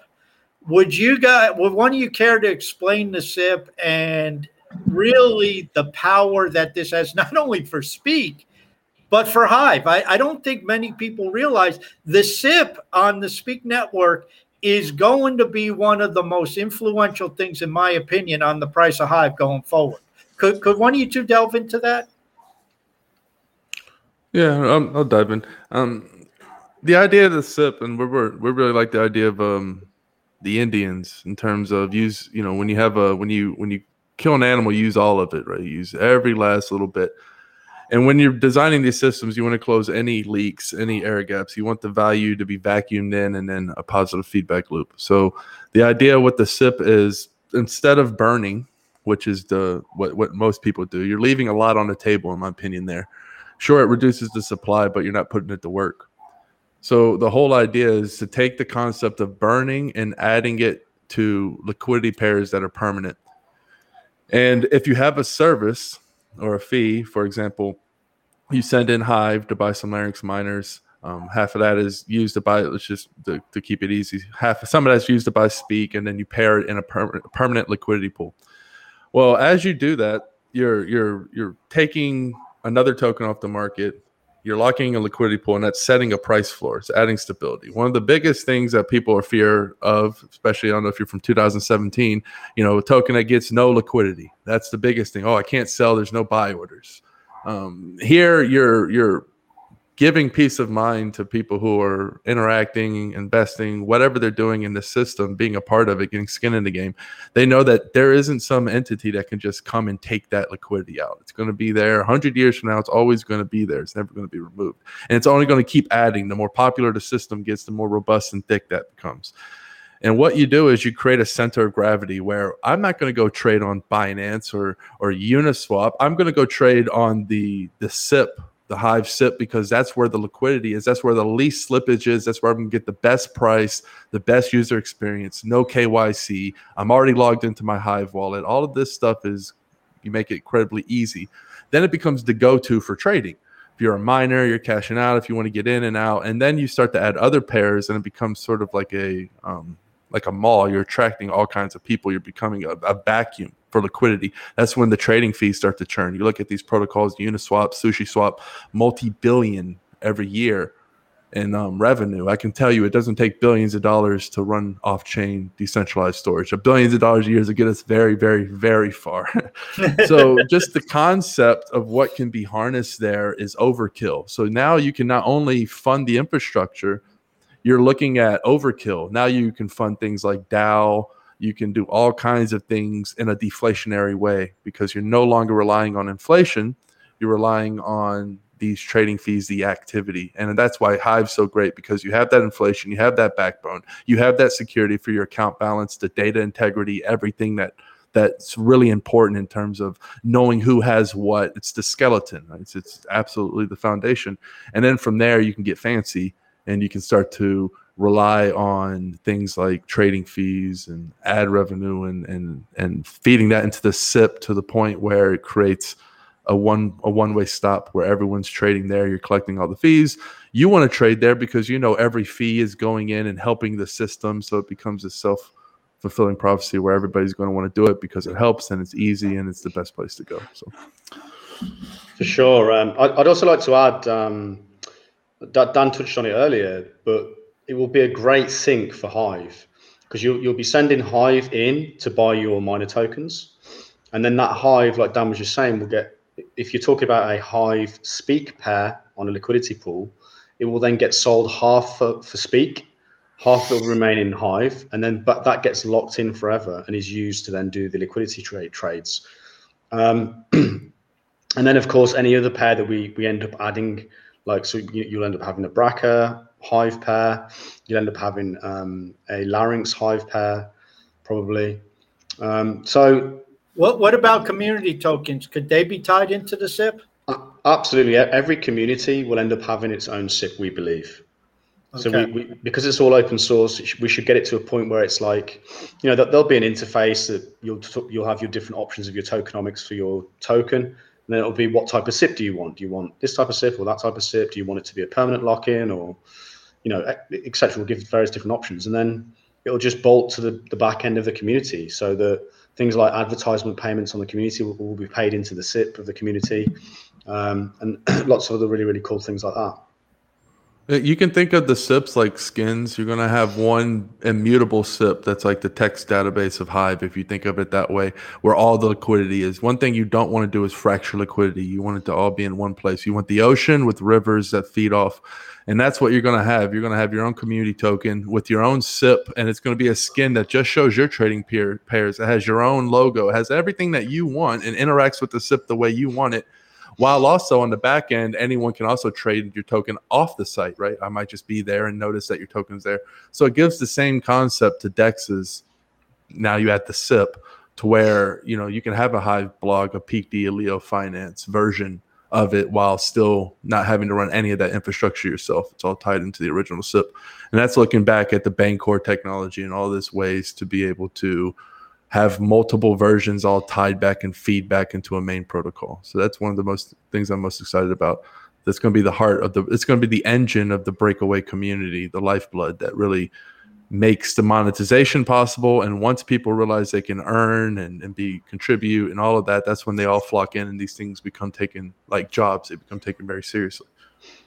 There is a downside. I don't want to be too much of a downer, but there is a downside to this. So the SIP is effectively a standard DeFi pool with a few quirky things to it, as you've seen from Dan there. But it's new technology in graphene, and it hasn't been built before. So currently Bobinson's going to be the main guy building that, and that's after he's built the various other things on the Speak network and perfected them, such as the NFT, such as the tokens, such as the DEX that he's building, and then the SONS technology, of course. So he's going to be perfecting those, and then he'll start on the SIP. And he was saying that because it's the first time this type of technology has been built, it took the guys that built the original DeFi pools on places like Ethereum, it took them like 4 years to build. Now, it's not going to take us 4 years to build the SIP, but it's not going to take us like 6 months. It's new tech. It's something we've got to try. There's going to be, because of the sheer amount of money in there, we have to be very careful. We have to test, retest, and test again, and then break it as many times as we can. Because obviously, if this thing gets hacked, it could be pretty bad. So because it's new tech, Bobinson's really pushing on the let's not get too excited just yet. It's going to take some time. So we're going to have some kind of temporary solution in between that we're going to discuss with the team as to how we can have a kind of middle operating SIP that does store some of the value and grows something, so that by the time the SIP's ready, we can transfer that across in some way maybe. But yeah, like to kind of bring expectations into a realistic place, we're going to have to wait some time for the SIP to be completed. Yeah, and I might suggest disregard. Fiat's done some interesting work in that area that might be applicable. He set up some really nice peer-to-peer token hosting and things of that nature. So, I mean, that might be something to incorporate in the intern. Yeah, for sure. I mean, for the short term. Go on, Duncan.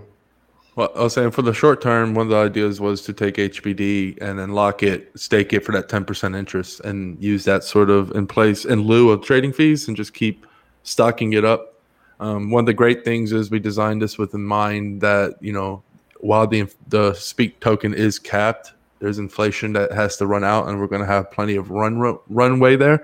So the network's going to have security. But as the Larynx miners start to be for sale, one of the tweaks at the beginning before the SIP is done is instead of sending in Hive, you're sending in HBD. And instead of that being locked permanently in a SIP, it's staked and the interest is used. So there's definitely going to be a value capture mechanism from the get-go after the first year once the Larynx miners start churning out for sale. And then we can feed that HBD into a permanent liquidity pool or whatnot, whatever we decide to do from there. But it'll be obviously put into the SIP in some form or fashion. Did you have a thought on Matt that you were going on? No, that's pretty much what Dan just said. It's pretty good. It's interesting, Dan, and this kind of tangents, but maybe you can cover this, because I did see a tweet that you sent out where you talked about what HBD is and the impact on Hive and the relationship. And as excited as I am about the SIP, you just got me really excited, because then you mentioned HBD. And in my opinion, HBD, if you understand the relationship between HBD and Hive, it's kind of, they're attached on a string. So if you take HBD and you convert them to Hive, you increase the amount of Hive out there. But if we get to a point where more HBD is needed, that is going to suck Hive out of the system and create less Hive out there, liquid. And so obviously we know that's going to have an impact on the price of Hive. So you had a very interesting way that you described Hive. You care to explain that in the relationship between Hive and HBD? Yeah, especially as HBD becomes more liquid and we're able to trade larger amounts without moving the market too much. That's going to be the ultimate self-fulfilling prophecy, right? Because let's say I want to cash out some of my Hive, but I don't want to hurt the market price. I don't want to go dump $1 million with the Hive. Well, I can buy HBD that sucks that Hive off the market, and now I can be risk off in an asset that's helping my remainder stash, because no matter what, I'm not going to plan to sell all of my Hive or whatever. Just this hypothetical situation. If you're a trader, you might want to keep a little skin in the game. So it becomes a closed loop system as you start to think about it. It's like, that one thing where it's like, well, when I sell my Bitcoin, it's like Neo says, or Morpheus says, one day you won't have to. And it's the same thing with Hive. It's like, well, you sell your Hive, but if you're buying HBD, technically you're not selling your Hive. You're taking it off the market via that HBD.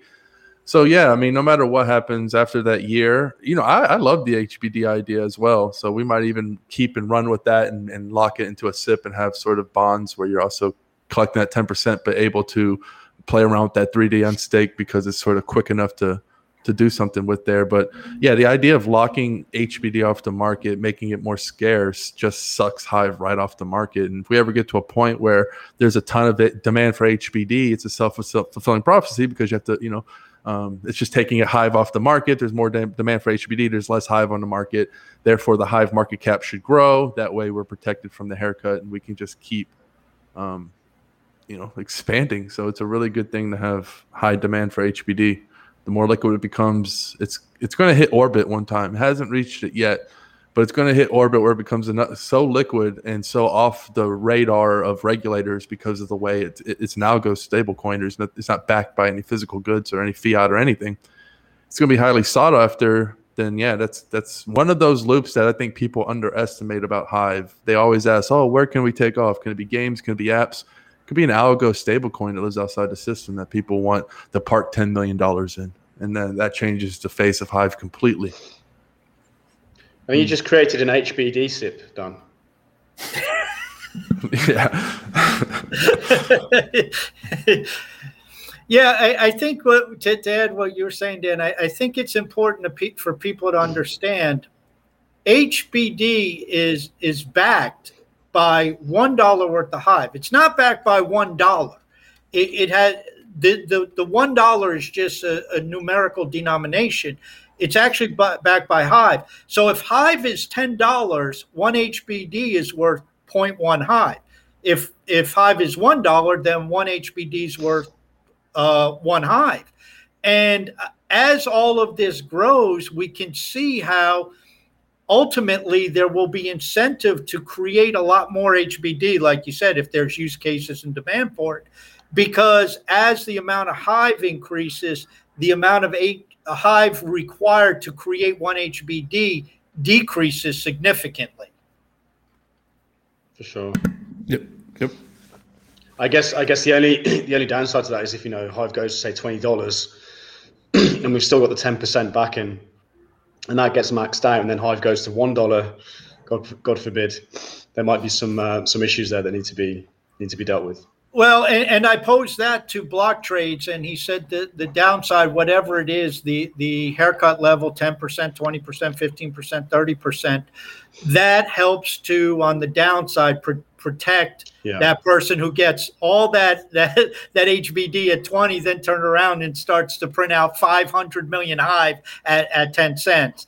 And I think also, we have to, and it's not exact, but I think we have to presume that with that string, as the price of Hive, if the price of Hive dropped and there was enough HBD out there, that gives upward pricing pressure for Hive to keep it from totally collapsing. And then you guys have that SIP going. I mean, there could be tens of millions of Hive locked up in the SIP, and basically it's in circulation, but it's not. For sure. Mm-hmm. One question I do have, you mentioned, Matt, what's already done. The Peer Plays team, they had a lot of this in order already before and completed before you guys got funded. We talked about that. Some of this is going to be near term. Some of it might take a year. Is there one day that's going to come in the future here soon, in the next 85, 90, 110 days, whatever, where all of a sudden a switch is flipped and, hey, Speak Network's online? Or is this just, well, we got a test net, we got this on mainland. Okay, we did the snapshot. Yeah. How do we know? What's the MVP look like? Maybe that's my question. To me, there's a hashtag. So all of our milestones have got different hashtag names. Yes. The idea being that people tweet out the hashtags as we complete the milestones or as we get up to completing them. So we've got a critical path on the project to actually get something that looks like the Speak Network out and running, right? So when you see it running, it'll be like, oh, this is the Speak Network, and it is the hashtag Web3, which is basically when Bobinson and Vultec finish integrating the mining mechanisms into the node system. So the critical path basically at the moment is Vultec's got to build the node systems out. Let me just get this on the screen. Something like that, yeah. There we go. Vultec's going to build out. It confuses me too. He's going to build out the node system. That's going to take several weeks, maybe certainly several months. And then once the node system's built, he'll begin building out the integration of the node system into the mining mechanisms that interact with the SONS system from peer plays. Because peer plays is where the tokenomic system is going to be based, at least initially. We're looking to move that across to Hive Layer 1 eventually, but for the initial setup, it will be on peer plays. So when those two things have integrated together, we're looking, I hate to give a date because these things move around and change because of the way the technology changes. But from the work that we've done so far and the way we've looked at it, we think kind of mid Q2 next year, maybe end of Q2 next year. We're looking at having that out. And once that's out, that means that basically everyone can run nodes and everyone can receive rewards for running those nodes. And that will be in Speak and Bracket payments. However, having said that, the token system's finished, the NFT system's finished, the SONS swap system's finished, and those things are now going into testnet. So I anticipate there'll be some form of those things up and running, particularly if we manage to build out front ends for those things, which looks like will be possible with some of the work that Disregard Fiat's doing. We may get to a place where some of those things are already operational before we even have Speak out.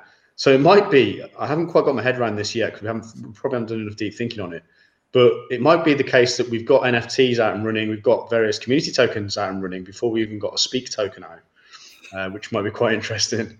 But we'll have to talk. I guess Dan and I will have to talk a bit more deeply about the game theory behind that. But there's definitely going to be features out. The platforms, the communities, the ability to create front ends will be out and running long before Web3 #Web3 is reached. So yeah, there's going to be plenty going on for sure. Yeah, that's interesting. Okay, so that basically is the barometer for when the Speak network is alive, and just guesstimate mid 2022, give or take a couple months either way, whatever on it. So that gives us a range. Django, you got any questions from the peanut gallery or anything commenting? People making fun of our bald heads or whatever?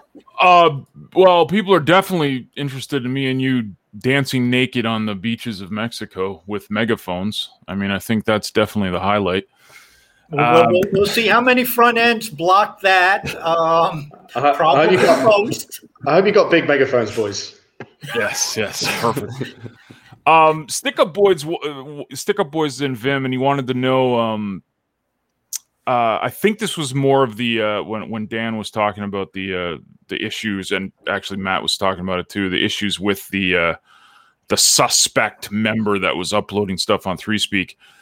He wanted to know, can this be based on accounts rather than vote value? Otherwise, rich people are going to be the ones silencing people. Does that make sense as the question? Mm-hmm. Yeah, there's a lot of technical issues when you're trying to talk about one account, one vote. Sybil attacks become easy. You have to enforce some sort of KYC. And actually, contrary to popular belief, I would say that account voting, KYC voting is more susceptible to rich people because if it costs very little, it doesn't cost me anything to vote a certain way. Well, if somebody can pay me a penny or 10 cents, then they can do that on a mass scale to buy votes from people maybe in poorer countries and all of that. So skin in the game is really the foundation. From there, you have to sort of parameter it, right? So if this is a community token, right, then that community should have a wealth distribution. Don't join communities that have, I guess pre-mines and centrally controlled token balances if you want something like that. But that gets more into tokenomics of individual communities and how they want to move forward. But all this is open source at the end of the day. So you can run what kind of list you want. It's not going to be like hard programmed or anything like that. Nice. The other thing here to remember is that the validators will be elected based on a proof of stake, a delegated proof of stake voting system, just like the witnesses are elected on Hive.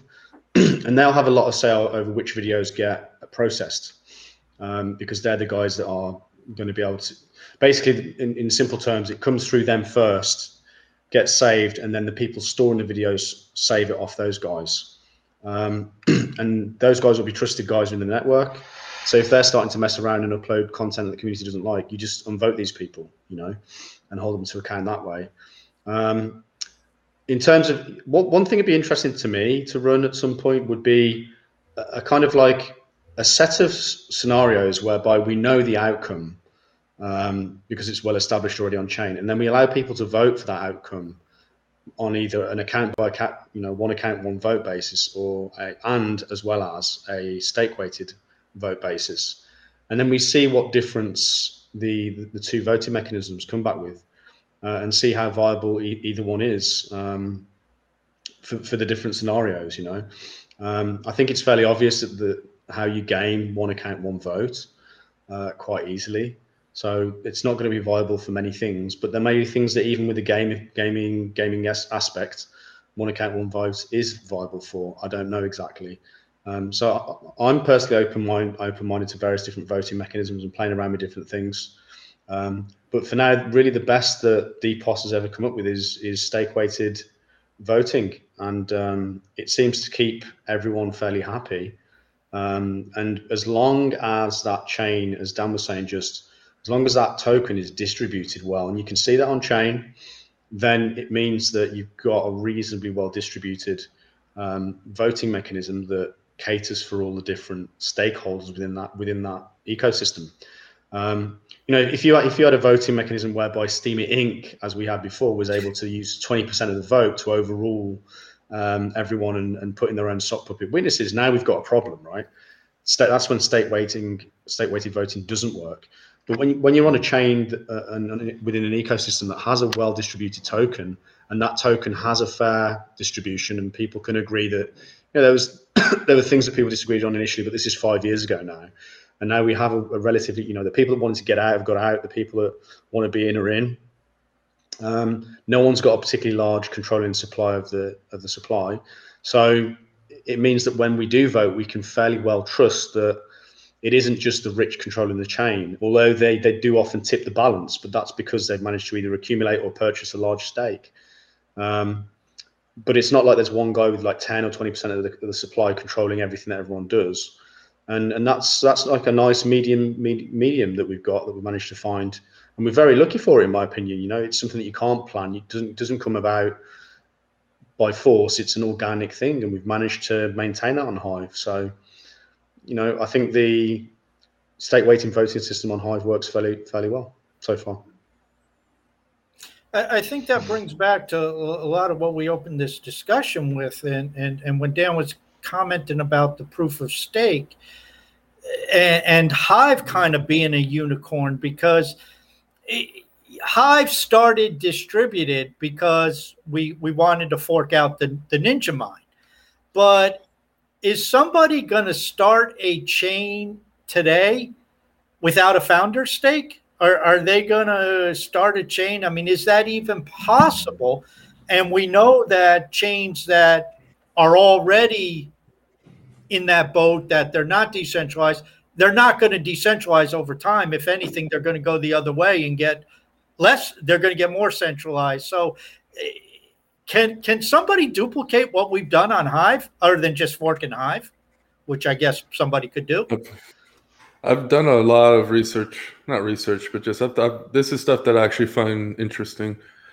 And we have a lot to look at, right? Because like I said, on Steam, when Steam It Inc. had the controlling stake, lots of prominent people wanted to fork. There was lots of debates going on. There was lots, I remember when Steam It Inc. started powering down, everyone started rock the boat again. And then I look around at all the other ecosystems, and you see people might bitch at founders, and they might do this and that. But I've yet to see a community come together and say, all right, look, we're just going to fork, we're going to do one-to-one, and we're going to cut out the founders, and we're just going to do this together. And it all comes back to the chicken and egg. Who's going to fund it? If you're not under duress, if you're not in a war zone, that means you have time to think. If you have time to think, you have time to bitch and complain. If you have time to bitch and complain, that means nothing ever gets done. So people are going to be like, oh, I want to use my method. Oh, no, I want to do it this way. Or maybe we should do it this way. And it just stays in stalemate. And the time is ticking. The whole concept of, we see a lot of tokens flying around left and right and all this crazy fun stuff. This noise is going to be dead silent in 10 years. It's going to be regulated to a nub. You're going to have very tight sealed. It's going to have the personal responsibility, meaning, if you have Bitcoin, you report it. We can't control Bitcoin, but and the same thing for Hive. And then the rest of it's going to have controlled parameters and all of that, in my opinion. And if you try to do a community fork in that environment, when they can see a tick off of an elephant's ass from a mile away, like, what are you doing? What do you think? You think you're starting up a value use case? You think you're become your own central bank? You think twice. We're smart. We have the tools. We understand how to regulate and monitor this thing. So just getting tokens into other people's hands, and we've seen it. What happened with Voice, right? They realize, holy shit, we don't want anything to do with this. We don't want people transferring tokens. We don't want to have any kind of deal with that because we've already had the SEC up our ass. We know what the problem is, what's going to happen. And it died, right? Voice just kind of, and then Dan Larimer left and he kind of making his own, but it's kind of weird the way he's making it. But you're starting to see, like, the people who know the regulators, who talk to them, they don't want to do it. They walk away like they've seen ghosts. And it's like, okay, the writing's on the wall for them. And people just are underestimating the power of what's going to happen. So I just think that if you're not going to fork now, if you think you're going to fork 5 years from now, there's no way in hell. It becomes 100 times harder. 10 years from now, it's jail time. It's impossible. So I think that, yeah, we are a unicorn. We've been able to kick the can around for 5 years. We're still under the radar, which, while simultaneously trying to onboard, it's a funny feeling. I still feel happy knowing, hey, we're low key. We're not being stomped down yet. We can get these tokens in the very, infiltrate countries. I want to be in every country in the world. I want to become as resistant as possible. We still have that. We don't have the shot. The lights aren't on us. We don't have SEC barking up our ass. We don't have everyone doing this and that trying to attack us. We're still under the radar, and that's something not to take for granted. So that's why I'm always urging people, distribute your stake. We can't do this on any other chain like you can here. We can actually distribute the power. Every vote makes, and then someone powers that up and votes, makes the chain more censorship resistant, makes everything better. So I think that to try to replicate Hive right now would be damn near impossible. 5 years from now, it's just not happening. 10 years, I would think it actually would be literally impossible. Yeah, and I think it's we can add to that. You use the term censorship resistant. Maybe regulation resistant is what we also need to be focused upon, because like you said, I mean, you get more tokens out there to more wallets in more countries, the resiliency shoots up through the roof, because all of a sudden this little country over here has a whole bunch of people, then another country, and so on and so forth. And it's like, where do you go after people? You just can't. Whack-a-mole. Yeah, whack-a-mole. And they're already saying right now, the new regulation, you're going to have to report anything over $600 in your crypto wallet. What people don't realize, VCs have not had to report their earnings. Their funds, like these little deals, these side deals they had, they've been able to be really swift and kind of keep that in the background. Now they're here and they want to know what you have. And you're going to pull up Cardano. You're going to pull up all these pre-mined chains. And you're going to be like, oh, wow, who has 40% of the supply? Oh, it's this person, because they don't want to break the law and go to prison. So they're not going to lie about it. So it's going to be like X-ray. And you're going to see the top 100 and be like, holy shit, like these are all the attack vectors. And they're just going to go knocking one by one. And they might not shut them down, but they're going to be holding like the founder's pocket and be like, well, anything you do, you have to get approval first. So that I see that happen in the next 2 years. And then the whole idea of coin voting, censorship resistance, that's what people are going to start to really understand. And then that's when you might get some community forks. But if you don't get them then, you're never going to get them. So the next 2 years is absolutely paramount if communities want to start to prepare themselves, because it's coming. There's nothing you can do about it. So I just want to say quickly, but part of the problem with this is that the majority of the people, especially in those top 50 tokens, they're not there for the foundational reason of the token. They're there to make money. They're fundamentally investors. Yep. And so these tokens are all filled with these investors, especially a lot of these VCs. They've got no kind of will within to go and actually run the ecosystem and actually take on the responsibility of saying, hey, fork the founders out. We're going to go over here and start running our own chain. So few people are able to do that on these ecosystems.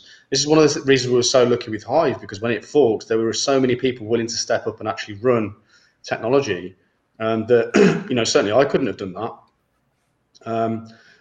So it's going to be a very, very interesting scenario in a lot of these top 50 tokens, as what Dan's just said starts to happen, and as they start to realize, holy shit, we can't run this ourselves. We're going to have to live with these founders.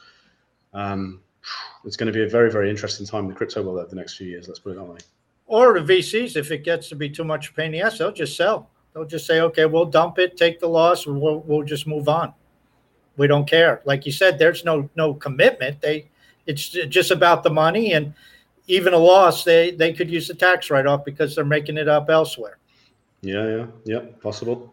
What do you see? I mean, it's obvious. I was going to say Dan's a little bit optimistic about Hive, it seems. That hasn't waned in the last 4 months since we talked. And Matt, I think you're a little optimistic about Hive. And John and I have a degree of optimism that there's a chance here. Where do you see things are at now? I mean, Dan mentioned flying under the radar, but there's so much going on and a lot happening, and I haven't really paid attention. I guess there's some banter back and forth about the next hard fork and some of the things going on in there. Where do you think things stand now with Hive? What are some of the projects that excite the two of you outside of Speak, which I know occupies a lot of your time? What's going on at the core development and maybe like the next hard fork that excites you, that you want to see in there, that you think needs to be in there, that type of stuff? I like the scalability. That's always something that's not the sexiest to talk about, but every time I read an update from Block Trades, it seems he gets the replay times down. It seems like he gets the speed and efficiency increase. Of course, looking forward to Half. I like what they're doing over there at Deluxe. Of course, Splinterlands is always doing good. Leo Finance is always interesting. Lots of games. I'm really interested in any of the NFT games. Getting things like that. I think we're about to have a really cool looking NFT marketplace launch. So we're partnered up with Deluxe on that. As far as changes, we're at a really good spot. I've actually got to go back to a post I was writing where I had my wish list. I think there's about 10 things, but nothing urgent. One of the things I've always been fiddling around with is maybe an instant power down where you charge 10. I'm actually thinking something like 15 to 20% now, like a real hefty gouge that gets returned back to HP holders. But the more I think about it, I really like where we are in a token distribution place. Maybe something to do with the downvotes. I know there's always going to be some drama there, but I think that there's Smooth came up with a really great expanding on an idea I had in terms of a free counter downvote, but it can only happen under certain circumstances where it can't be heavily abused or abused at all.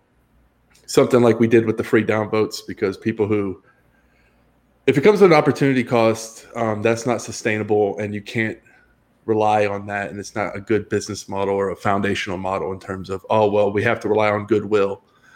If we had a free counter like we did with the free downvotes, I mean, I was bitching at BidBots the entire time I was there. Free downvotes came. They were literally run out overnight. I've never seen a reaction that fast to a paying business model where people are really ingrained. They really had a reason to keep it up, and it was just eradicated. So I think there's a few little things that we might be missing, that a few little tweaks that lead to major advancements. I actually had a really new idea for Proof of Brain, but that'll be a post too long for now. But there are some really cool things that we could do, in my opinion. So yeah, I'm always going to be tinkering, but we're finally in a place where, we got rid of that damn 5-minute window. Thank God. That's been a blessing. That's changed things I manually curate all the time without feeling my gut being punched. Voting 18 hours later after the 5-minute window. But yeah, what about you, Matt? Is there anything you're excited about for next hard fork? Yeah, definitely Half's going to be an app builder's dream. When without us being able to be exposed to that way of thinking, it's always been a limit. What you can take from the chain, where do you get it from? How long does it take you to get it? How much load does that put on your servers? Do you get that how often do you get that information? So with Half, it will allow us to more further customize what information we want to take from the chain and when, and and then Maybe, give our services Matt, access to it. sorry to interrupt, but maybe you could explain for those who don't know what Half is and what the benefit is to those who are interested in Half.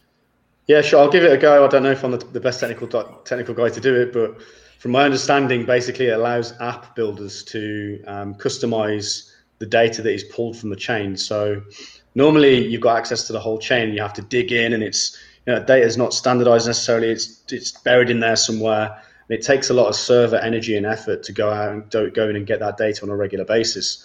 So something like Half is like an in between. So you've got like your app, you've got Half, and you've got the main blockchain database. So Half's constantly getting the data for you, and then you just refer to Half as the app whenever you need that data, and it's set for you in a standardized way so that you can get it really, really, really easily. It's the exact data that you need for your app, and it just makes the whole process a lot quicker and kind of more smooth. So that's going to be really, really cool because it's going to allow the horizons of what apps can do to expand. It's going to make our server loads go down, which gives us more opportunity to pull more data if we need to, or to use that server space for other things. It'll just make running apps on Hive way more efficient than what they even are already, which is already pretty much better than every other app I've seen, every other chain that I've seen. I've always liked to see light accounts on Hive, whereby instead of having to get keys and then interact with the chain, light accounts would stop you from interacting with the chain apart from for transactions. So it's kind of like having a Bitcoin account or an Ethereum account. Excuse me. You're just given a set of keys, one public key, one private key, and then you can send money back and forth on the chain, and you can get access to different tokens and things like that. But you can't interact with the chain via posting mechanisms or anything like that. So those would be really, really cool to see. However, having said that, on the SPK network, we're using what we're using, Dan? Cosmos? Ceramic. Thank you very much. we're using ceramic type accounts, and those will allow us to bring in different blockchains and allow us to also have a light account system. So I'm quite looking forward to that, because that for us in terms of signups, it's really going to be cool because people won't have to have a blockchain account. They'll be able to interact with the ecosystem without having a chain account, without storing every single activity they do on chain.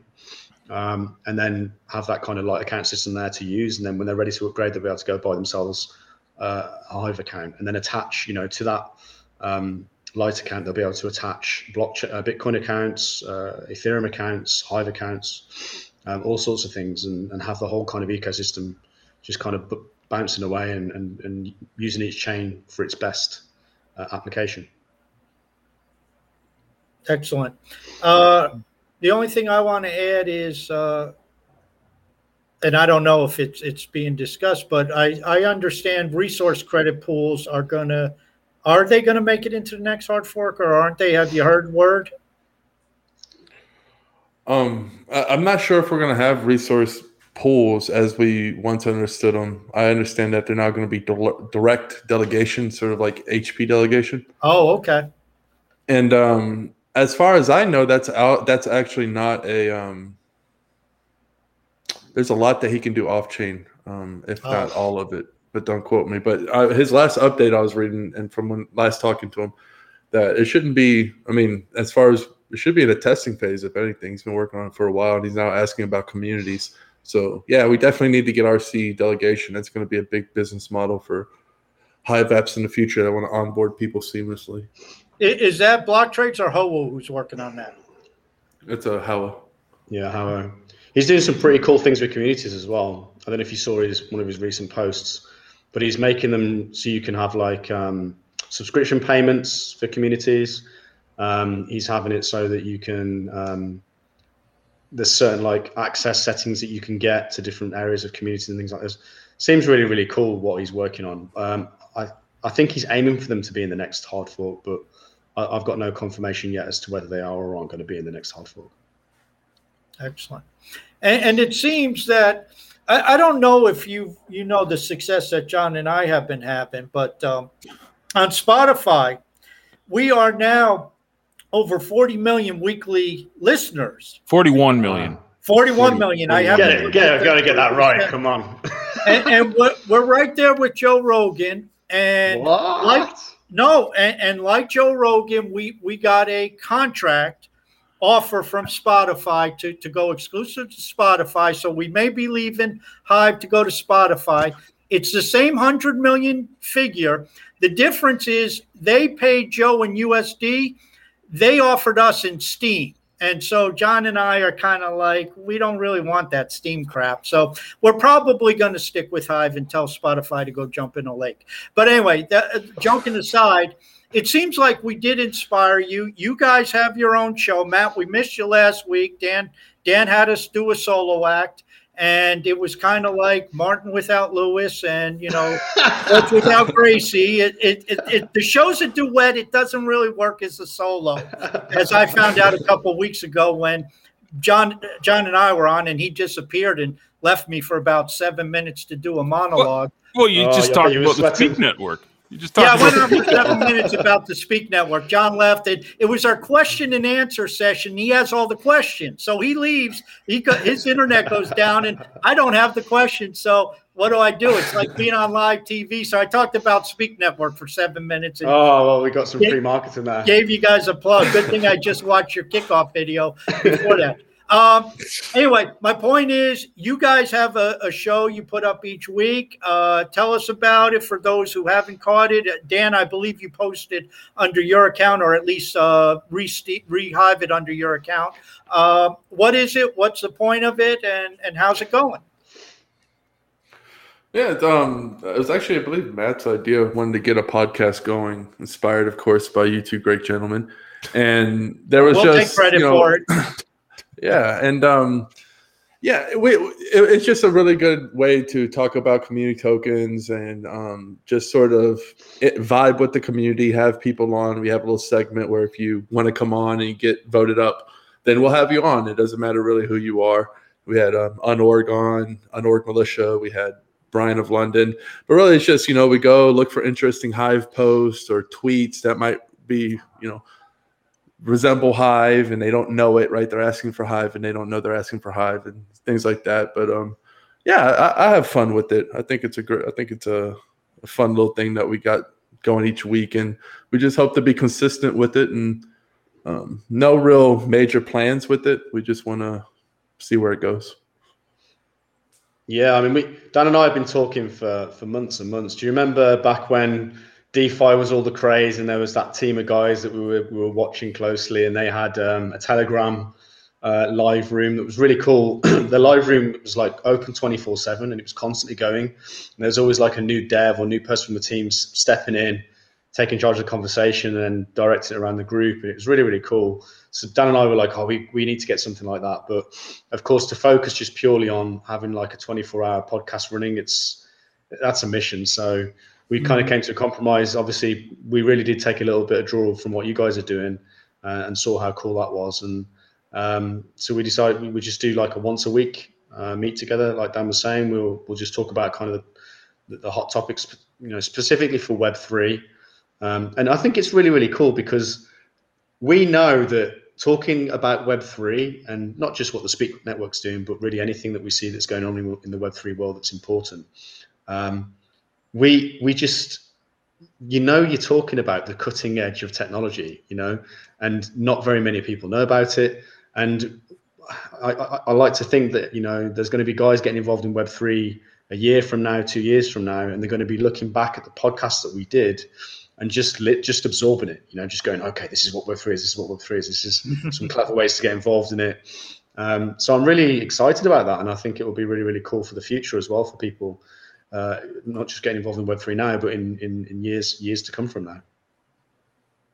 Yeah, I mean, this may be a little bit over the top statement, but I firmly believe that Hive is at the epicenter of this Web3 movement. And with the developers we have here, with the entrepreneurs, with the innovators, and with the technology, as you both have alluded to a number of times, obviously, you both did your research and looked at everything, trying to figure out which way you were going to take the Speak Network. And I mean, it all routed right back to Hive and similar blockchains or similar ecosystems to Hive with peer plays. And then now we can throw Telios from another perspective in there, that yes, I think you're right, Matt, that 5 years from now, we'll look back and say, we were making history as it was going along.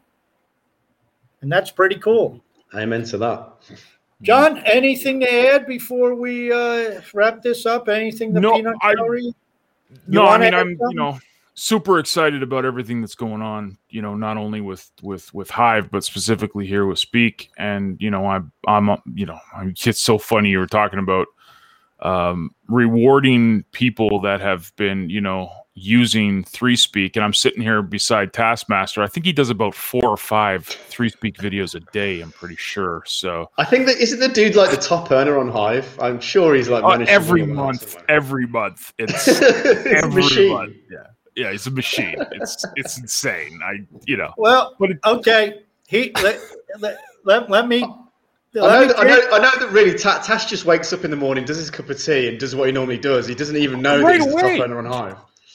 Well, we usually do these shows. It's like 11 o'clock my time because I'm on Mountain Time, but it's 1 o'clock in the afternoon for him. He always tells me, "Oh yeah, I did a post this morning." Like he's doing posts at like 6 in the morning or something.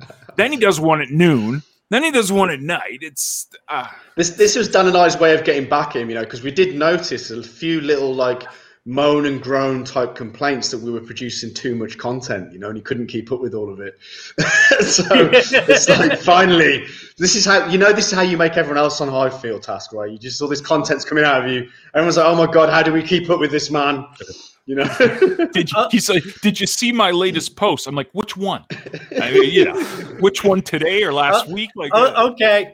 I'll tell you my latest idea here. Now, I kind of dropped a hint of this in Leo Market Talk, but I haven't really announced it, haven't formalized it. But what my plan is to help both Leo Finance and 3Speak. We all know that short videos are all the rage right now. And what I'm looking at doing is I'm going to open up an account on Hive.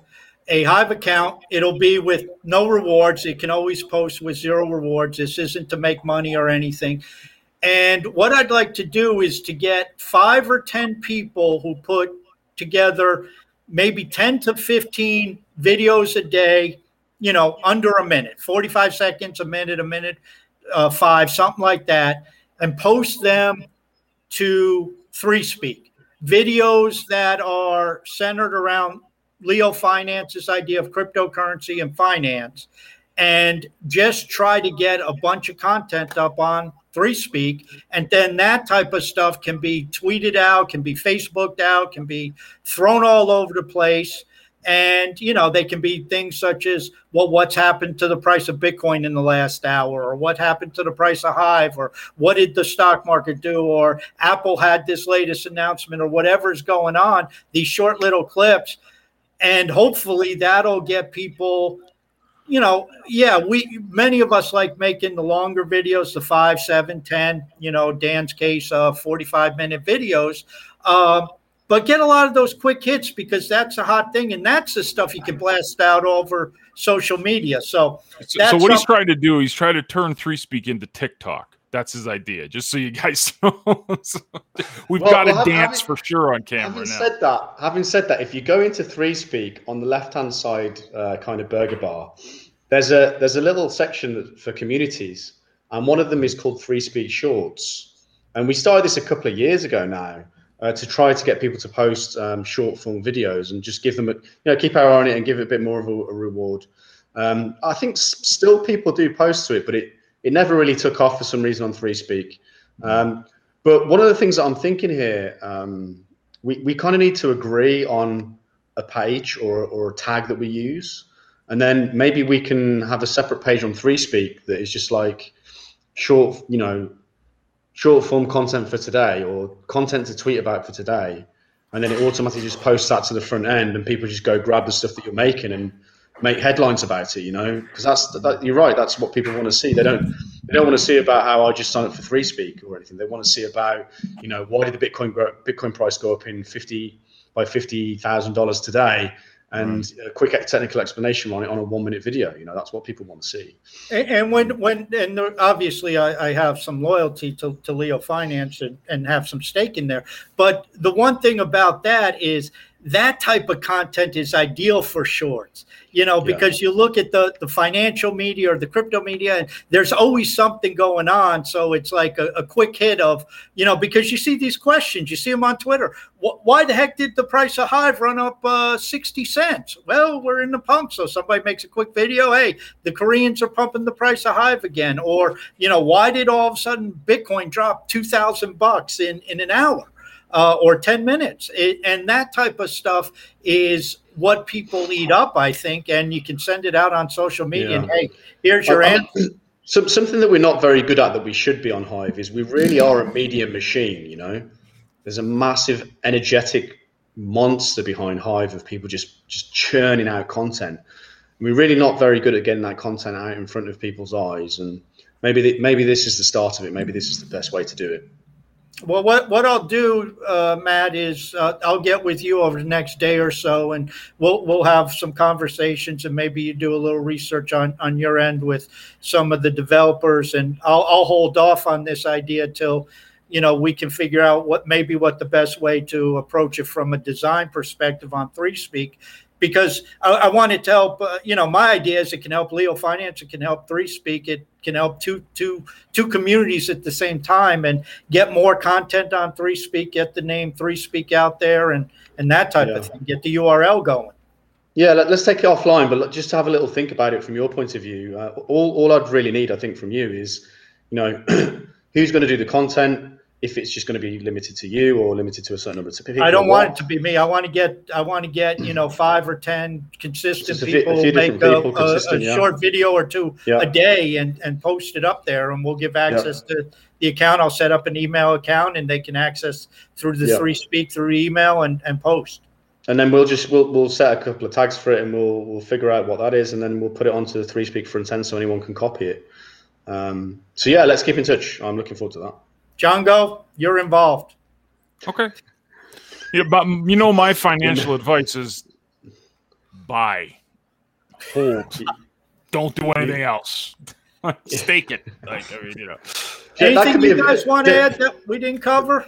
One of the daily videos would just be John Golson says, buy hodl. Yes. Every day. Stake it.